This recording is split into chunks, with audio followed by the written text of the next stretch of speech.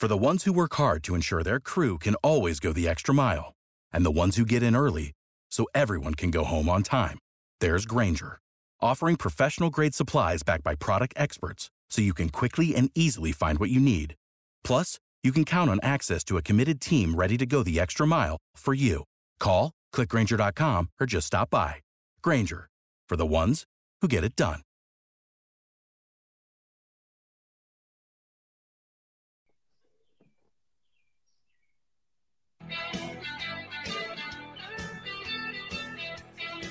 Tis a Thursday edition of Birds 365. Countdown numbers, Johnny Mac. 79 days till the opener. And today is show 57. Does it feel like you and I have done 56 shows together? No, it doesn't. It's just flown by, Jody. Probably feels like 257 per year. Yeah. No, for me, it's just flown by. Same here, my friend. And it's always fun getting together with you every morning to talk mostly Philadelphia Eagles football, but we like to bebop around and talk about all things National Football League related. And a lot of times that means Philadelphia Eagle related because, yeah, they got to compete against those 31 other teams in the NFL, specifically in this upcoming season, which, as I mentioned, the start of which is just 79 days away from the Eagles. But once again, there's no new Eagle news. We would love to come on here on a day-in, day-out basis and have something to give you. Hey, when last we spoke 22 hours ago here on Birds 365, this was not the case, but it is now. Yeah, we can't generate that kind. We get Jeff Lurie on the phone. I know Johnny Mac has got his own personal cell number. Oh, yeah, Jeff always wants to talk to me. He drops everything just to talk to me. Yeah. Jeffrey Lurie doesn't talk that much. You know, we always talk about Jeffrey Lurie and the comparison about meddling. And, you know, I always say Jerry Jones does it overtly. Like, Jerry loves it, man. Right. Jerry hosts press conferences after every game. He wants it. He loves that part of it. Jeffrey doesn't want any part of that. But they're sort of the same when it comes to what they do behind the scenes. They're involved with everything. Jeffrey's there every day. He's not an absentee owner. That's his gig, man. He's at practice. He's looking there, overseeing the field, as our buddy Ed Kratz said, like a general looking at the troops at practice. He's out there every single day. He just doesn't want to talk about it. Agreed. And, I come at it from a radio standpoint. You're a print journalist, does a little radio on the side. I'm a radio guy through and through. We had Jeff Lurie on as a guest, myself and Glenn Macnow, my old partner, my other Mac and Mac combo in my life, many, many moons ago when Jeff Lurie first bought the Philadelphia Eagles. And now, can I ask you a question real quick? This is going to be an interesting story. WIP, I assume, at that time still had the Eagles' rights, right? So they were the Eagles' rights holders, or was it on MMR? They were, and then it transferred over to MMR. I'm pretty sure about that. Because I'm just wondering how you guys procure Jeffrey Lurie. Right. And at the time, MMR was a CBS, which has now become Entercom, which has become Odyssey. So it was in the broadcast family, but the games might have been on, because I did the Eagle pregame show for 4 years in the early 2000s. And this was, what year did Jeffrey buy the Eagles? Well, it's 26, so 94, maybe 94. Somewhere in that range. So I that's a great question, John, and one that I can't answer off the top of my head. If they were still on WIP, they were on WIP, then they went to MMR, then they came back to WIP. Yeah. But the company that owned both radio stations was the rights holders to the Eagles. So they were going to, at least you would think they would attempt to cooperate and represent for the product. Jeff Lurie came on as a guest of both Glenn and myself, and I do not remember him coming on again since. Certainly not on any of my shows, and I don't know about on any shows at any time. I'm sure Angelo got him on once over the past 20 some odd years, but Jeff Lurie doesn't like to do radio appearances Oh, by the way, Jerry Jones does a weekly radio show in Dallas. Yes. Weekly. Every single week he shows up for an hour spot. Loves it. Absolutely loves it. And I have a lot of respect for that. I always say with Jerry Jones, say what you want. There's plenty to criticize. I mean, it starts with Jimmy Johnson and the ego and all that. And not being able to sort of handle the fact that people looked at Jimmy Johnson and said, this is the reason you built a dynasty. But once you get past that, I have tremendous respect that he takes accountability for everything he does. That's one thing where I think he's got a huge advantage on Jeffrey Lurie. Look, when Jeffrey Lurie talks the couple times a year he loves to talk. He does these opening soliloquies that could range up to 15 minutes that touches on everything from societal issues, never mind the quarterback situation in Philadelphia. So it's not like he doesn't like to talk or he doesn't have opinions, Jody. But for whatever reason, he doesn't want that constant spotlight on him. And there's some good to it and there's some bad to it. The bad to it, in my opinion, is the accountability, the lack of accountability aspect. I remember, probably the best example of this is when Howie came back, because at the time, obviously, Howie was not very popular. He's not very popular now either, but he had that run where they won the Super Bowl, and everybody loved him for about 15 minutes. What a great job! What an unbelievable job! But when he came back, and it was like he had the press conference, and we're like, is he going to have power? You're getting all the obvious questions. Is he going to have final say? And it's like, we'll see. It's got to be collaborative. And then boom, that's it. And it sort of was like from that point forward, osmosis, he just became more entrenched in the job. You can't ask questions of the guy who hired him. And he just goes away and, people move on to the next thing. So from that standpoint, I guess it works to a certain extent. When you talk about these difficult decisions, you sort of take one gulp of medicine and then we don't see you for 6 months, and a lot of stuff happens in 6 months in the NFL. Right, and that's why you would like to have access to the owner a little bit more often, because major decisions can be made, and you will never hear from Jeff Lurie. And if you believe, and guys like yourself and Jeff McClain and all the great Rob Marty, who we'll have on later here today on the show, the great Eagle reporters who do have sources within the organization, it has become rather apparent that Jeff Lurie is a hands-on owner and a owner who has, I believe, my opinion, and again, I'm working off the insights that I get from other guys whose job it is to get those nuggets of information from inside the organization. It seems like it has increased over the years. Not off the charts increase, because I think he's always been pretty much a hands-on owner, but maybe more so over the last 5 years, 10 years, 15 years than all the way back to when he first took over the football team. It has increased, just my belief, but he's not always readily available to at least answer why certain things have happened in the organization. The point you made about accountability is the one thing I think everybody would like a little bit more. No, we're not going to get Jerry Jones accountability, but maybe a little bit more often than his 2 State of the Union addresses that he makes every single year, unless he makes a major move like firing Doug Peterson this offseason, where we did get, hey, we may be a team in transition.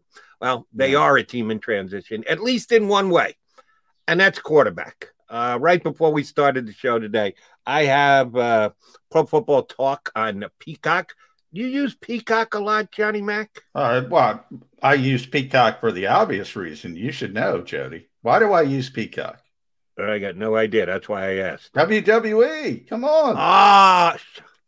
Shame on me. I should have known that. Yes. So, I always have Peacock on. And I'm very excited, by the way, because Peacock is on the Fire Stick, because I have a Fire Stick on 2 of my TVs today. First day ever. So as soon as this show is over, I got it. You just reminded me. I have to go download Peacock on the Fire Stick. Okay. Good, so I could watch WWE on the big screen. And don't good have to for you. I'm a Comcast guy, so yes, I got Peacock on all my TVs and free of charge, which I know it's not going to last forever. At some point, we're going to have to start to pay for Peacock. Oh, yeah. Just because you're a Comcast customer, they're doing the right thing and giving it to everybody free of charge for a period of time.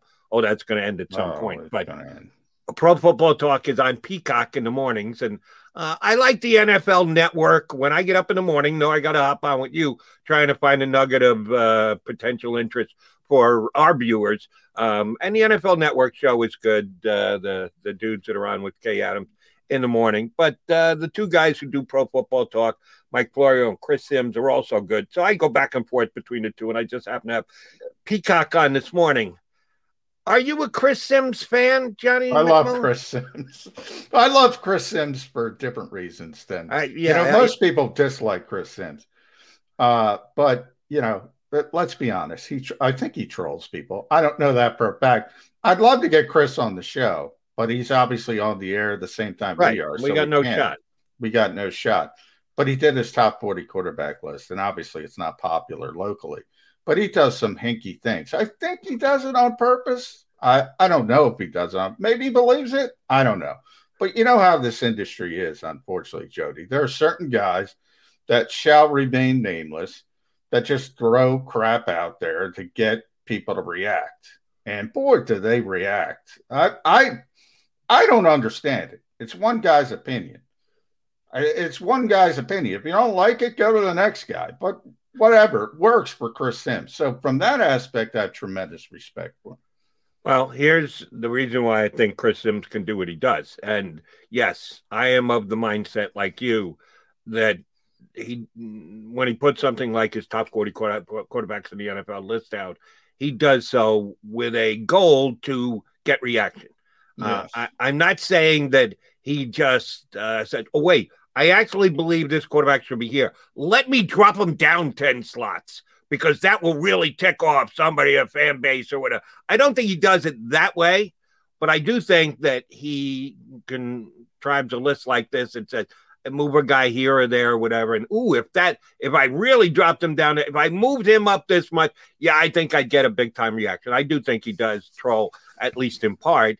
And he is a very recognizable name, and he has had some pretty good media jobs before they put this show on TV, and now it is on TV every single day. Florio is very well received. When I say received, I mean at least gets enough attention in the football fan world with his phenomenal website, which has been going for years. So those two as a duo are going to garner a lot of attention. He is a former NFL quarterback, so that supposedly gives him insight and expertise. I got to tell you. And his dad, obviously. The last name sure as hell doesn't hurt to be a Sims. You are 100% correct. Thank you for adding that to it. I should have.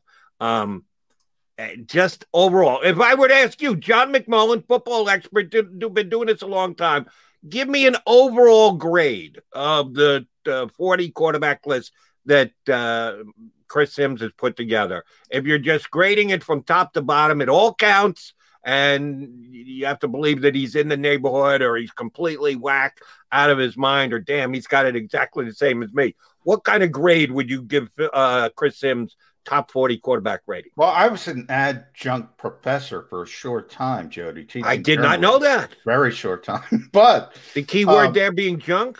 Yeah, junk. Very good. So I'm going to say I people like me because I graded easily, and I'm going to grade on a curve here, and that curve is he got what he got what he wanted to do accomplished. So I'm going to give him a B+, and that's not an assertion on what you want. What do I think of his list? Look, I'm just going to pull it up here real quick.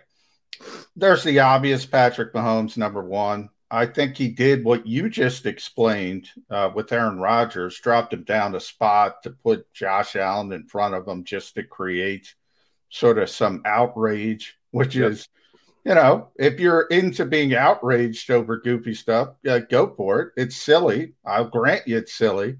And then here in Philadelphia, obviously, it's a top 40 list, Jody.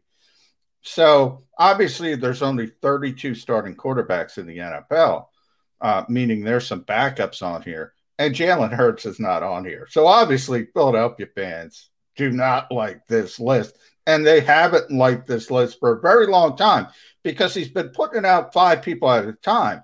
And once it became abundantly clear, because Jalen Hurts is going to be in the top 10, top 15 even. Once it became abundantly clear he wasn't going to be on this list, people just lost their minds. And I will join that group. Mark me down as one of those guys who think that Chris Sims is proving to be a knucklehead, an individual who is looking for more of the attention than to actually get those who have some kind of resume that can fairly evaluate a position like quarterback in the National Football League. I think he's just crazy. I think he's nuts. And I think he is doing it for effect. Jalen Hurts absolutely belongs on this list. We got a couple minutes here before we're going to take our first break. Let's get into this a little bit, knowing full well that we've already told you Jalen Hurts isn't there. So, I'm not going to be crazy enough to put Jalen Hurts in the top 15, top 20, maybe the top 25. But I'm surely not going to have them outside the top 40. So the first bunch of names we run through, we're going to take this in comparison to where the Philadelphia Eagles sit, which is with 0 quarterbacks on Chris Sims' top 40 list.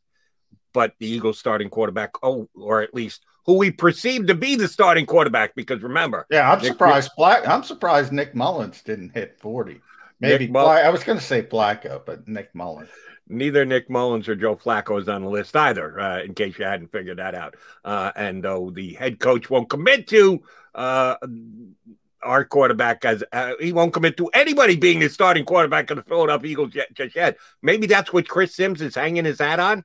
If the coach won't even commit to a starting quarterback, how can I put any of the Eagle quarterbacks in the top 40? You come up with any silly explanation when you make a stupid mistake like this, like Chris Sims did. All right, let's just go through this somewhat quickly. You mentioned Mahomes 1, Josh Allen 2. Yeah, that's just to get a reaction. Why would you even think about putting ahead of Aaron Rodgers? Stupid. Aaron Rodgers at number 3, Deshaun Watson at number 4, Russell Wilson at number 5. We'll do him as the way he released them, top 5. Other than Josh Allen at number 2. You got any issues with Sims' list 1 through 5? I think Deshaun Watson is a little high, but I wouldn't say anything else is outrageous in the top 5. I mean, you can make an argument that from a talent perspective, Deshaun Watson can be up in that position. Obviously, he's not going to play this year, most likely. So I don't know how much it matters, but other than Josh Allen over Aaron Rodgers, I don't think it's outrageous, the top 5. I was going to say, if you're going to drop Watson down some, who are you moving above him? Certainly, I would have no issue of Wilson 4. Well, Brady, even at 43, I'm putting Tom Brady above him. That's fair. How do you not put Tom Brady above him? And you can make arguments for a former MVP like Lamar Jackson. I'm just saying there's some arguments out there. But the one clear, Tom Brady should still be in the top 5. I mean, he's coming off a Super Bowl. I think he belongs in the top 5. All right, so if you got Mahomes 1, Rodgers 2, you got a problem with Josh Allen being 3, would you put Brady in at number 3? I would put Brady 3, and I'd put Russ 4. Russell 4. And to be honest, I'd put Deshaun Watson ahead of Josh Allen. So I'd probably keep Deshaun Watson in the 5. In the top 5. I'd have to think about where I'm going to put Josh Allen. Because you can make arguments. There's a lot of young quarterbacks with upside. He wouldn't go much farther down than 6, but I'm not sure I'd even put him there. Not top 6. Ooh, that's interesting. He had a phenomenal year last year. I got to say it again, though, Jody. Like Lamar Jackson has had a couple phenomenal years. Not in the playoffs, but, I mean, he's been the MVP, so you can make an argument he should be above Josh Allen. Right, but he actually went backwards last year. Off his MVP season, he went backwards. So I think the direction you're trending in should be part of it. Shouldn't be the only thing. If that's the case, then just rank the quarterbacks from 2020 in the National Football League. I think your entire body of work needs to be taken into consideration. but it decreases the further you get away from the year that it just transpired. That's why I think now that I go down the list, that'd be the only guy. So 6 or 7 anyway. I don't think that's much of a difference. As I said, you could probably wrangle back and forth. But the one guy, Tom Brady, clearly and again, everybody, we talked about this a couple weeks ago, maybe last week on the show.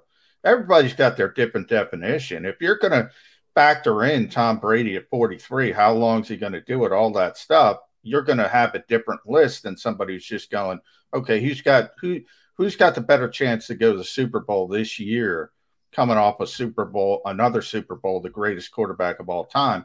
Now, if you're talking about 2025, yeah, I'm going to put Josh Allen ahead of him. Agreed. So there are different ways that you can look at the list. All right, so we're close on the top 5. Next grouping would include Lamar Jackson. Here's one where I actually give Sims a tip of the hat, and that's Kyler Murray. Kyler Murray has not put up the numbers yet. His team has not made it into the postseason yet. Forget about advancing the postseason. But individually showing off and showing his capabilities, I think the upside for Kyler Murray is huge. Some people would argue, no, how can he be in the top 7 when he's only been in the league 2 years, when he's only won X amount of games, when he hasn't made a playoff team yet? I don't have a problem with him rating Kyler Murray as high as he's got him. And, oh, by the way, I think it's going to be a breakout year for Kyler Murray. So I'm kind of in agreement with that one. How about you? I think Kyler's a little bit high when I look at some of the people behind him. I'm a fan. You're not. I'm a huge fan of Matthew Stafford. I think he's going to have a huge year with Sean McVay. I think he belongs on top of him. I think Dak belongs on top of him. We just talked about Tom Brady, obviously. And if you want to go upside with a young quarterback, I mean, I don't think there's a young quarterback with a bigger upside than Justin Herbert. So, it depends upon your difference. If you're asking me who would I rather have long term, I'd rather have Herbert than Kyler Murray. I mean, I just would. But, I don't have a problem. Him straddling sort of that top 10, I don't have a problem with that. I'm a Herbert fan too, but just projecting for 2021, I think Murray could have a better year than Herbert. Over the next 10 years, could Herbert be better than Murray? Yeah, because Murray does one thing that we know is become a more important part of the National Football League these days, and that's the ability to just pull down and make 20, 25 yards with your legs. It's kind of important. I know Eagle fans should think it's kind of important because that will, I think, in pretty large part define what Jalen Hurts is going to be able to do here in town. I think he's Kyler Murray-like. But when you do have a guy like that, injury comes more into the picture. Now, you can have a guy who's a runner and he never gets hurt, and you can have a guy who's a pocket quarterback and he takes the wrong shot to his knee and he's done for an entire year. So you never know, but if you're playing the percentages, running quarterbacks more likely to get hurt than pocket guys like a Justin Herbert. So it'll come down to injuries. I think those two guys are very well matched projecting the next 2, 3, 4, 5, 6, 7, 8 years. But who's going to be the guy who stays healthier, I think will determine the two. But to this point, Kyler Murray has achieved a little bit more, so I got no problems with him having him up that high. You think Matthew Stafford's going to have a breakout year in LA, huh?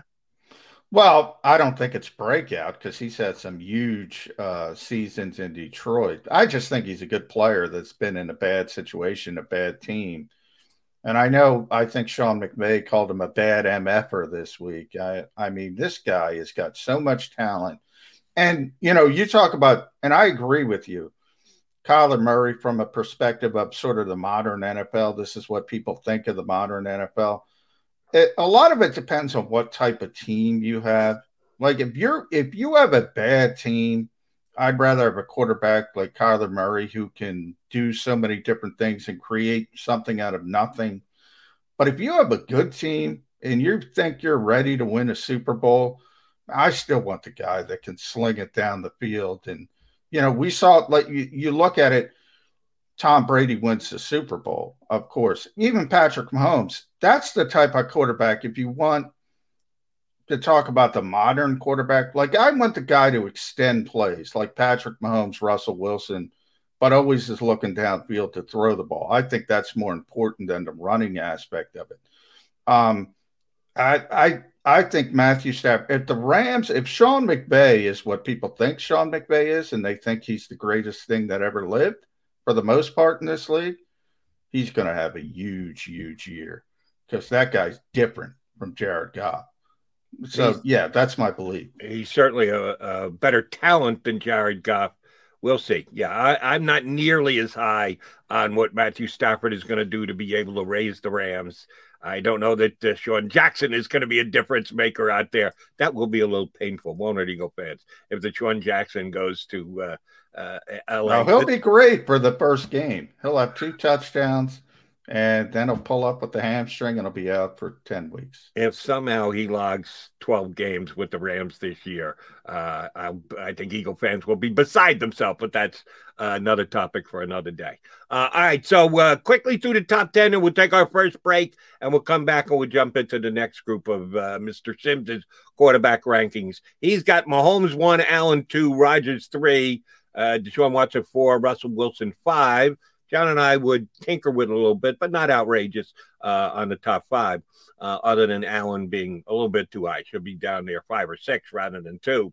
Lamar Jackson, Kyler Murray, which I like. John thinks he's a little overrated there. Matthew Stafford, which I think is a little high. John thinks he could be even higher than that.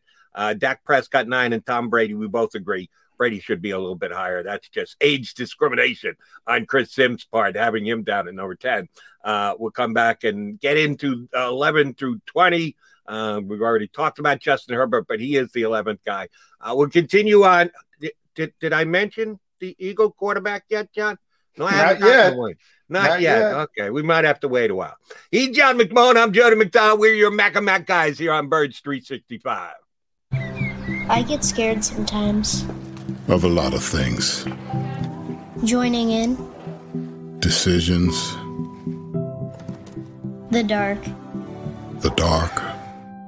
But I once heard someone say, but as I always say, it's okay to be afraid. As long as you face the fear. And keep moving forward.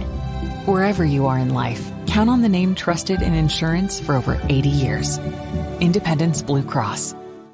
The savoring taste of a good bag of beef jerky is so enjoyable at any time of the day, as long as you can find it. Here's what we suggest. Pure Bull Beef Jerky is our answer, and soon it will be yours. Locally produced in the Philadelphia region, this high-quality, healthy protein snack is easy to secure. Go to steersnacks.com, and you'll see hot garlic, tropical heat, Pure Bull dry rub, and our favorite, Huck and Fod. What's that? Huck and Fod. Go now to steersnacks.com. Welcome to the Wildwoods, the perfect place where you can safely do everything or nothing at all. Catch a wave, take a nap, go for a drive, grab a bite. It's your vacation, and we're doing everything we can to make it a safe one. The Wildwoods. Your vacation, your way. The International Brotherhood of Electrical Workers, Local Union 98, is a proud sponsor of The Labor Show with J. Doc and Krause every Saturday night from 6 to 8 p.m. IBEW Local 98's highly trained and superbly skilled electricians are the best in the business, setting the highest safety standards in the electrical industry. So when you're planning your next industrial, commercial, or residential project, choose an IBEW Local 98 union contractor. Learn more at IBEW98.org.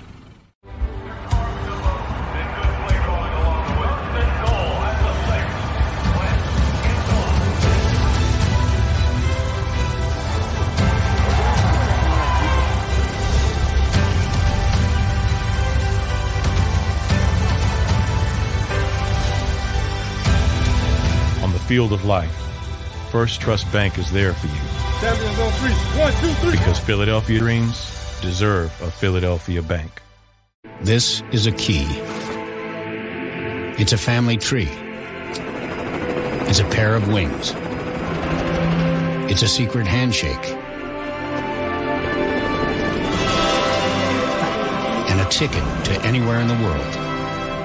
It's more than a uniform. It's the door to a world most people only dream of. There's Strong, and then there's Army Strong. Try it on at GoArmy.com.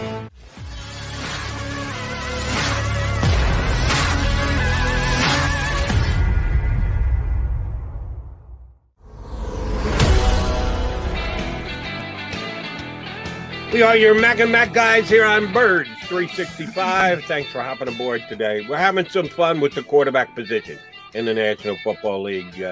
Chris Sims, former NFL quarterback turned media member, co-host on ProFootballTalk.com on Peacock, has over the last several weeks been releasing his rankings for the top 40 quarterbacks in the NFL coming into the 2021 season. And we've gone through the top 10 here. We're waiting to hear an Eagle quarterback name. Hasn't come up yet in the top 10. So we'll shoulder on here with Mr. Sims's list. He's got Justin Herbert 11. Both you and I agree he could be higher. Sounds like you are willing to move him higher right away. I would probably as well, but not a heck of a lot because he's got all of one season under his belt. 11's a pretty good ranking for a quarterback who didn't lead his team to the playoffs in his first year, but certainly was very productive in year number one. Ryan Tannehill, who has done the playoff thing with the Titans the last couple of years, was darn close to a bust in Miami, but I think most people have decided, well, Tannehill couldn't compete in Miami because he had really bad coaching. And that was evidenced by the fact the coach moved to the Jets and was as bad in New York as he was in Miami. I'm still, how big a Tannehill fan are you? Would you consider yourself a Tannehill fan, John? Yes. I think he's one of the more underrated quarterbacks in the league because I think the stain of Adam Gase still reigns on him, and people fail to realize how good he's been since he's gotten away from Adam Gase. One of the reasons I have so much hope for Sam Darnold, to be honest, for him getting away from Adam Gase. I don't think he's a great quarterback, but I just think he's a good, solid quarterback. And I say this about Kirk Cousins as well. I say he's probably better than your quarterback. If you're an NFL fan, depending on your team, in other words, the odds are they're going to be better than your favorite quarterback because they're certainly in the top half of the league.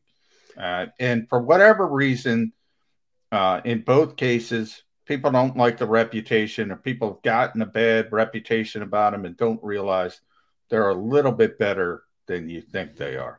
Yeah, we're very similar, only in the opposite direction. I think he's, if someone like Chris Sims has him at number 12, I'd say slightly overrated. That he has been the beneficiary of if he had to work through the Adam Gase era, which I will acknowledge is something he had to do. Right now, he's benefiting from being able to turn around and hand the ball up to Derrick Henry. If he didn't have the most talented running back in the National Football League to keep defenses honest, I don't know that he would have put the numbers up that he has these last couple of years. So you think he's a little bit better. I think he's a little bit overrated. Baker Mayfield at number 13.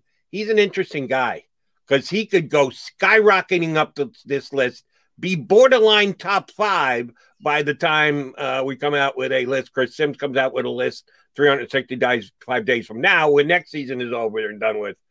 Or he could be out of the top 25. I really am not sure which way is going to go with Baker Mayfield, but I think his game, that team, the Browns this year, might have more flexibility both positively and negatively for this season than any other team in the National Football League because expectations have truly been raised. Yeah, and they should be. That's a very good team, the Cleveland Browns, from a talent perspective. So he's got everything he needs. I don't know if they can get by Kansas City. I say the same thing with Buffalo, but the Browns should be in that conversation, Jody. It's that second-tier team on the AFC side of the bracket, and a lot of that depends on Baker Mayfield. I kind of think the same way you do. I don't like the inconsistency from play to play, from game to game. Now, you mentioned top 5. You think he has a higher ceiling. I don't think he can get that high. I think they need him to be 13. They need him to be maybe 11, maybe 12. I don't think he can go much higher than that. But when I look at Simms' list, I mean, right afterwards, you have Matt Ryan. Yeah, I just talked about Kirk Cousins. I mean, they're veteran guys. People write them. They're better quarterbacks than Baker Mayfield. I mean, come on. What are we doing?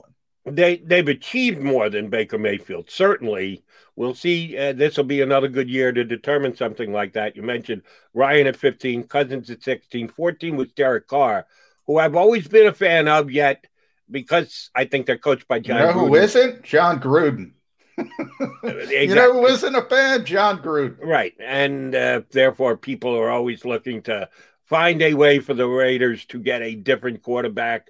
Aaron Rodgers will continue to be rumored to potentially be going there as long as Gruden is there. I think it's more of a Gruden thing than it is a Carr thing. I think Carr's a dynamite quarterback. I put him right there with the Ryans and the Cousins of the world, and I got no problem with him being slightly ahead of him rather than slightly behind him. But you could throw a blanket over those three guys. At number 17, he's got Joe Burrow. Burrow was having a darn good, at least out of the gate. Yeah. If you take the first quarter of the season, including a game against the hometown Philadelphia Eagles, which somehow miraculously ended in a tie, I would say that Joe Burrow got off to a better start than Justin Herbert. Herbert wasn't the Burrow was really good. Burrow was really good. Right. But here's my concern, Jody. Here's my concern. I forget who was it. I think it was Mike Tannenbaum who we had on the show, and he said he was concerned about his lower body. He got hurt, obviously, and people say, well, he tore his ACL. No, he tore his ACL, his PCL, his MCL. I think there was some LCL damage. I don't know if this kid's ever going to be the same. I mean, that is a massive – look at Carson Wentz. Carson Wentz was ACL and LCL. This is more than that. I don't know if this kid's ever going to be the same. That's my concern over Joe Burrow. I think you're right. He was playing great, and that injury. Look at Robert Griffin III. People forget how good Robert RG3 was in his rookie season, and he gets hurt in the playoffs. Devastating ACL, LCL injury. Never the same. Now, different type of quarterback. It hurt him even more, but I'm concerned about that injury. And correct me if I'm wrong here. And I've made this point on the air over the last couple of years, and I thought rightfully so, but I'll certainly take your expertise on this. RG3 and Carson Wentz. It was both of them were non-contact injuries. So I think the regular sports fan believes, well, he didn't even get hit. So that'll be able to heal up and he'll be back to the level that he was. Actually, the non-contact ones turn out to be worse than the contact injuries. Evidenced RG3 and Carson Wentz. What it seems to me and again, I'm not a doctor. I'm not claiming to be an expert. And we'll get Doc. We've had Doc Flynn on. We'll get doctors on as moving forward at times as well. Anytime there's more damage that ACL, I'm not that concerned about. I hear ACL. Modern medicine has gotten to the point where guys come back, and it might take them a full year to get back to where they were pre-ACL injury, but they can come back and they can be the same player. I always go back to Adrian Peterson. Adrian Peterson tore his ACL in December before his MVP season and was back in September and ran for 2,000 yards. Clean ACL tear. Talked to James Andrews at the time, did it, said it was one of the cleanest tears he ever saw. They just repaired it. Turns into an MVP. When I hear ACL and LCL, I get really worried. And when you add PCL on top of it, PCL, nobody talks about that. Chris Maragos ended his career. Never was able to. Now, Chris was a great special teams player. People forget. Nobody cares about special teams player. Man, that injury is devastating. And that's my concern with Joe Burrow. Fair enough. And he comes in number 17. 18 and 19, I got questions on both. 18 is Carson Wentz, and 19 is Sam Darnold. Statistically, they were probably the two worst starting quarterbacks in the National Football League last year. And at 32 teams, that would be number 32 and number 31. he's got him up in the teens, 18 and 19, Carson Wentz and Sam Darnold. No, both are in new positions with new teams, new coaching staffs, maybe upgrades around them on offense, maybe not. I guess that's what he's banking on here, that these two guys are now better placed with the Colts and the Panthers than they were with the Eagles and the Jets. But I think this is high for both of these two guys. How about you? Well, you know what this tells me, Jody? Because I don't think it's outrageous where these guys are. But what this tells me, there's 32 teams in the NFL, obviously. There's not, I say it all the time, there's not 32 real starting quarterbacks. And what this list tells me, the cutoff point is 16, probably 17. But I just mentioned my concern with Burrow is just injury related. He's obviously a good quarterback. From that point forward, except for the young guys, the rookies. Right, which I think you got to back to them with. And number one is Patrick Mahomes. I think we knew even before he sat out his first year when he was drafted, at some point this guy is going to be a minimum, and I'll run the curve a little low here. He's going to be a fine NFL quarterback. Yeah. He could be a good quarterback. He could be a great quarterback. He could be the best damn quarterback in the National Football League. But we'll draw the floor at he's going to be a fine NFL quarterback. If you're a fine NFL quarterback, you fall into that category of legitimate starting quarterback in the National Football League. So I'm going to do that right now with Trevor Lawrence. I truly believe Trevor Lawrence is going to be a fine NFL quarterback on his floor. His ceiling is he might be the best quarterback in the National Football League at some point in his career. Yeah, I agree. Exactly. So take out the rookies because I know you're a big Justin Fields guy. Zach Wilson, Mac Jones, all the rookies, Trey Lance. Take them out of the equation. There's about 16 or 17 real starting quarterbacks in the NFL, and then you start to get into the question marks. And Darnold has question marks. Carson Wentz obviously has question marks coming off last season, but so does everybody else. The Cam Newtons, even the Ben Roethlisbergers, because of the age and what's going on with him in the shoulder, the Ryan Fitzpatricks, the Jimmy Garoppolos. We know what's going on in New Orleans. Teddy Bridgewater in Denver, Drew Lock, Tua, our buddy Jimmy Kempski. We're going to get on the show next week. Couldn't do this week because he had some issues. He did his dumpster fire series this week, which I always love. It's always enjoyable. But he also roasted each NFL team. You should go look at that, Jody, because he just roasted. No, I've already read it. Quick aside, and we'll get back to the quarterback list. The first time I read one of Jimmy's dumpster fire columns, I missed it, like right over my head. I didn't realize there was somewhat of a tongue implanted in cheek aspect to the column. And I was going, man, he's nasty. Really? I can't say what he's saying is inaccurate, but I think he's overstating it. And damn, this guy is writing from an ego perspective. Yeah. And then I realized when we did the next one, I said, oh, okay. This is the same as yesterday. He's doing this on purpose. Yeah. Oh, I get it now. First one I ever read, I was going like, which is the best part. The best part of the whole series, because he does it every year. The best part is the comments, because don't do the Cowboys. Yeah, he's doing the Cowboys, you moron. But it goes over a lot of people's heads. So the first one did. I'll at least give myself. I caught up pretty quick thereafter. But the first time I kind of missed out on it, and shame on me. It's sort of like Mike Sealski, who's also a friend of the show. He had that shtick where he would write something just outrageous and then say my column and do a colon and didn't put in a link. And he was doing that for years. And every single time multiple people, oh, you moron, you forgot the link. Sealski does cynical well. You and I can agree on that. All right, we had gotten to Burrow and Carson. Do you believe when the season's over and done with, do you think Carson Wentz is going to be, since there's 32 teams in the NFL, if you're number 18, you're in the top 2/3. You're not quite in the top half because the half would be at number 16. So he has them top of the second half of the quarterbacks in the NFL.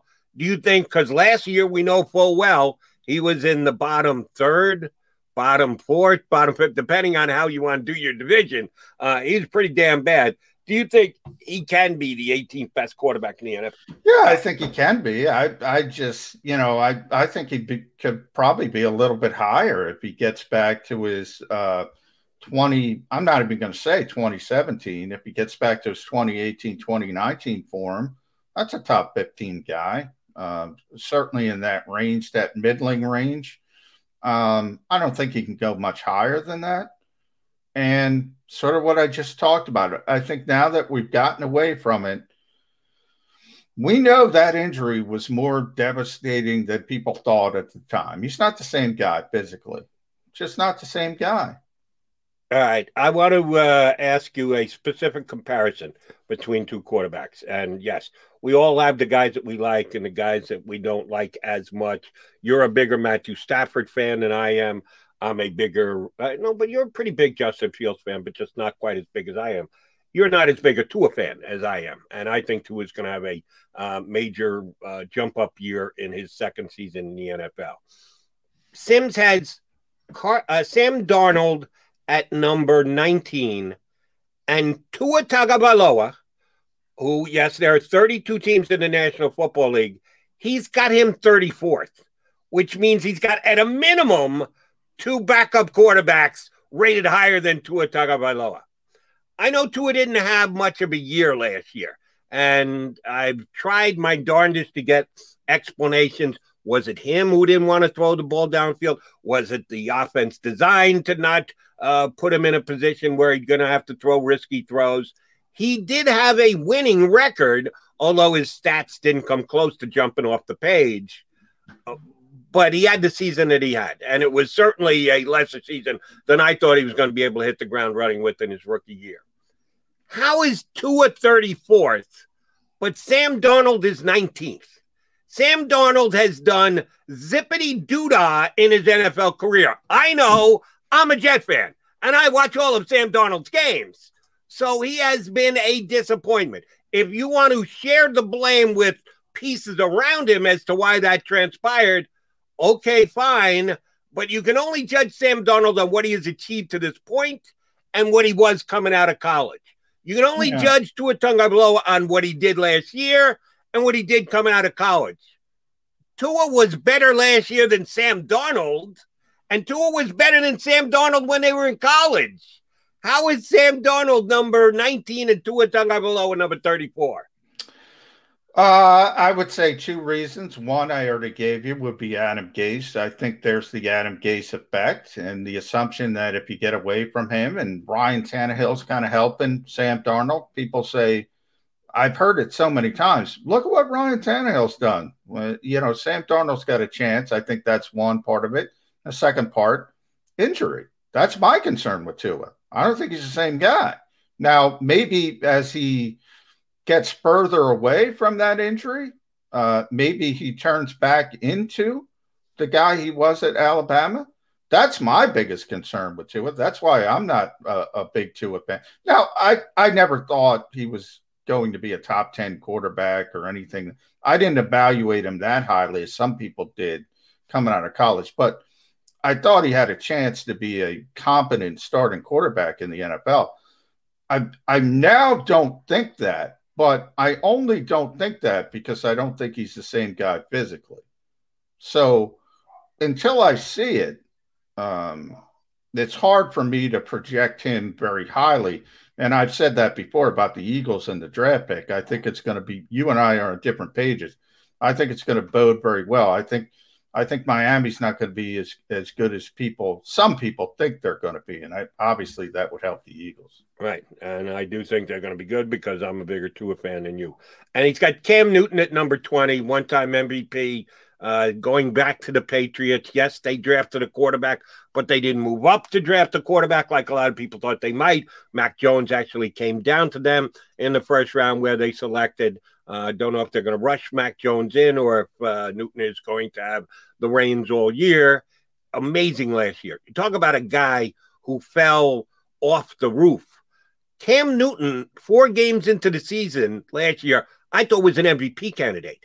He was playing so great in New England. I said, damn, what a find by them. What a sign by them. They got him on the cheap, and he's turning back the clock and playing to his MVP level. And then, man, he and the entire Patriot team just fell back to earth. So I'm not exactly sure what Cam Newton is coming into the season. If he's 20 out of 40, I actually think that's a pretty good ranking because you got him dead in the middle of all the quarterbacks in the NFL. He could fight his way back. If he plays like he did the first 4 games, he's top 10. If he plays like he did the last 3 quarters of the season, he's number 37. Don't know which way it's going to go, but I got no problem I put Cam and Ben Roethlisberger in similar categories, especially now we have the extra game. Everybody makes a big thing. Those guys are just so beaten up physically. They're not going to be what they once were. They're just not. I mean, they are just beaten to shreds. That's the issue with Cam Newton and Ben Roethlisberger. And it happens to everybody. They were great quarterbacks. They're no longer great quarterbacks. They're not going to get it back at this stage. And I think Roethlisberger is going to be really, really easy to read this year. I just mentioned how Cam got off to this unbelievable start, but then went backwards. Oh, I think you're going to be able to tell with Ben Roethlisberger the first 2 weeks of the season. The Steelers could easily finish in last place in their division this year. If after 3 games we see Ben Roethlisberger is again averaging like 6 yards per attempt, and the only thing he's doing is throwing the ball. He's checking down and throwing it to guys, either quick slants and or out of the backfield or turn and catch by the tight end. If he's not taking chances downfield, his career is over. The Steelers' chances for the season are over. But I think Ben's got one more season left in him. I think he comes back a major motivated guy by the season he had last year. And I think he's got one last magical carpet ride in him. And by the way, they were sticking 11-0 last season, Jody. When the wheels fell off, I think people forget that they were 11-0, the Pittsburgh Steelers, and then it just went to hell. They had no running game. They have to get some kind of running game to help Ben out. To get through 17 games with all his issues, that's tough. And I think they will have a running game because they wisely used their first-round draft pick on a highly rated, and I think could be tremendously productive running back in Najee Harris. By the way, I'm starting to think, Jody, real quick, it's creeping into my head. I'm starting to think you're the biggest Alabama fan on this show, and it's not our executive producer, Xander Krause. You love Alabama guys. It just hit me. Devonta Smith, Tua Tagovailoa, Najee Harris. Who do you don't like from Alabama? Give me somebody you don't like from Alabama. Jerry Jeudy's overrated. How about Landon Dickerson? You like him? I hope so. We got to see him get out onto the field if he gets that. Well, I'll tell you a guy I don't like, Leatherhead. If the Raiders draft you, you're screwed because they always over-evaluate their players. So I refute what you say. I don't love every guy. All right. I like a good number of them. It just I certainly believe that the Eagles got the better of the 2 wide receivers coming out this year from Alabama, despite the fact that I'm a Tua fan. I think that Mr. Smith here in Philadelphia will outperform Mr. Waddle down in Miami. So I don't love every Alabama guy. But all right, let's do a quickie recap here. Top 20 quarterbacks. We started in on the next 20 a little bit. We'll firm that up for you. Mahomes 1, Allen 2, Rodgers 3, Deshaun Watson 4, Russell Wilson. That's 5. Eagles no mention. Lamar Jackson 6, Kyler Murray 7, Matthew Stafford 8, Dak Prescott 9. Haven't gotten to an Eagle yet. Tom Brady, did I say Brady 10? Brady 10, Justin Herbert 11, Ryan Tannehill 12, Baker Mayfield 13, Derek Carr 14, Matt Ryan 15. So the Eagle opponent, week 1, Matt Ryan is in the top 15, and Eagle quarterback is not.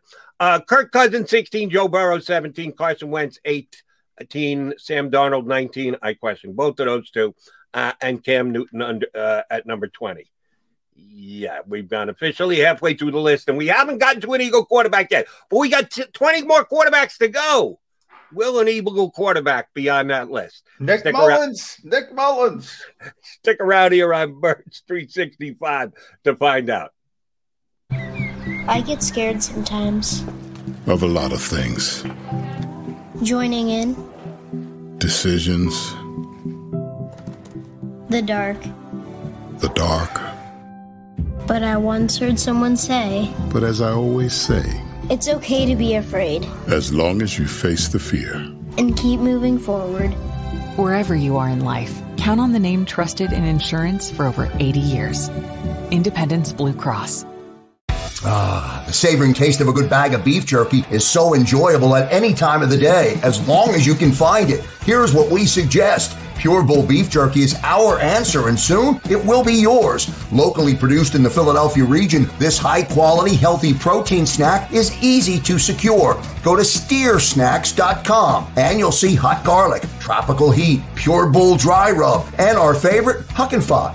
What's that? Huck and Fod. Go now to steersnacks.com. Welcome to the Wildwoods, the perfect place where you can safely do everything or nothing at all.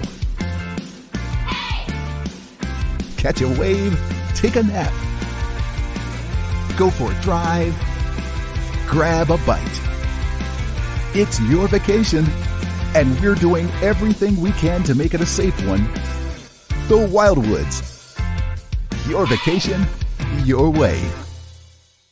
The International Brotherhood of Electrical Workers, Local Union 98, is a proud sponsor of The Labor Show with J. Doc and Krause every Saturday night from 6 till 8 p.m. IBEW Local 98's highly trained and superbly skilled electricians are the best in the business, setting the highest safety standards in the electrical industry. So when you're planning your next industrial, commercial, or residential project, choose an IBEW Local 98 union contractor. Learn more at ibew98.org.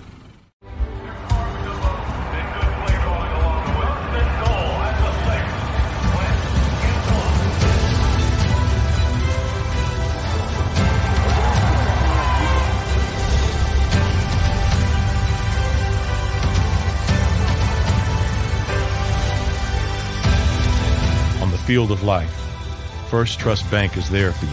Champions on three. 1, 2, 3. Because Philadelphia dreams deserve a Philadelphia bank. This is a key. It's a family tree. It's a pair of wings. It's a secret handshake. And a ticket to anywhere in the world. It's more than a uniform. It's the door to a world most people only dream of. There's Strong, and then there's Army Strong. Try it on at GoArmy.com.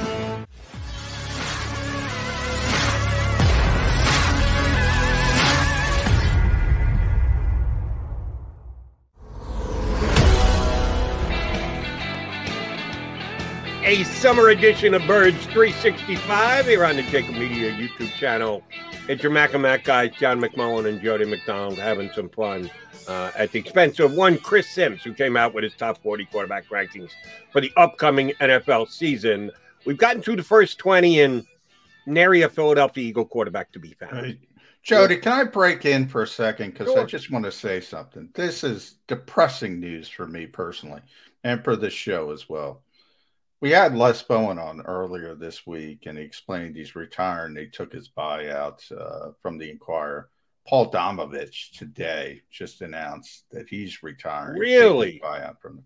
So that's disappointing. But I just wanted to say thank you to Damo. I mean, in my opinion, and that's what I just put on Twitter, that is the best football mind in the Delaware Valley, bar none. I guess you can argue Ray Dinger. I don't want to diss Ray as well, but I mean, just phenomenal career for Paul. So I want to say congratulations to him personally. Hopefully he's listening to the show, and thank you. And hopefully we'll get him on the show so he can do that. Here's my thoughts on Damo, which are very, very similar to yours. Every year I'll have Damo on for the however many years that he's been the Philadelphia representative in a Hall of Fame vote. You get that by longevity, covering the team, that you need to be the guy who's covered them for a major media outlet. That would be newspapers back then, but now it's newspapers/websites. And I thought that Damo, when he got the vote, absolutely positively deserved it, and he has been the guy representing Philadelphia players in that room every year for years. And I think he has done a phenomenal job, and he always comes on with me either before and or after and tells tales of how it went and his stances and being able to read the rest of the room on other guys and how the Philadelphia guys played into it. And I can't thank him enough for being as gracious as he has been coming on with me those last couple of years. But you talk about having an important position. You and I are both baseball fans. I might be a little bigger than you since it's kind of in my DNA. And the Hall of Fame status in baseball is you have your vote, you cast your vote, that's it. They have hundreds. It kind of goes up and down anywhere from 200 and change to 400 and change writers that have a vote. And that's a pretty big number. In the NFL, they got 40 some odd guys in that room.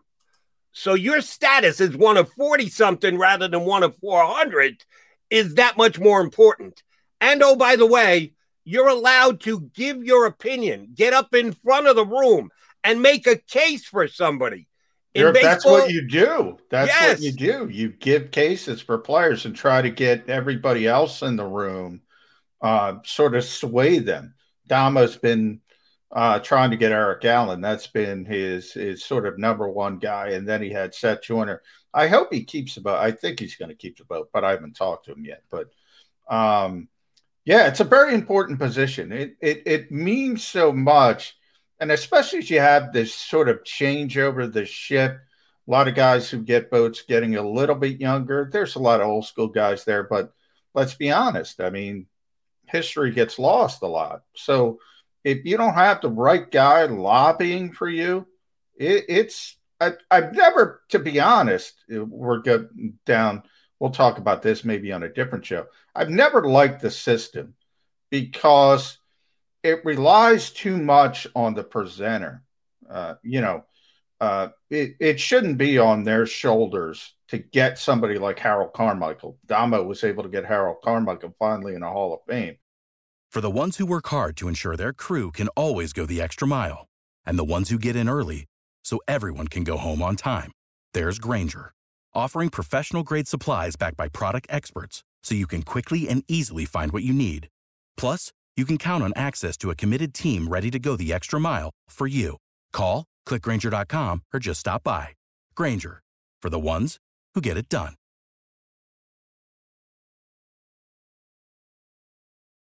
Why'd it take so long? I mean, come on, do your research. I'd look at the other voters. I think there's too much pressure put on the individual cities' representatives. There's 50 guys, I think, now. There's more national guys. They expanded it. But there's too much pressure on those guys. There really is. No, but in comparison to the other Hall of Fames, I actually think the NFL's voting process is more open-minded.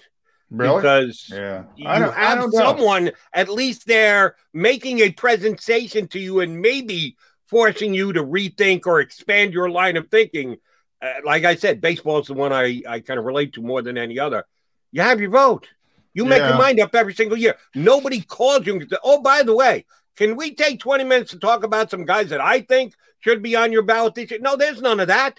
You just make your mind up for yourself. At least in the NFL, they have a day, a time, hours that they sit together, and guys make cases for players to maybe open other people's minds or change people's minds.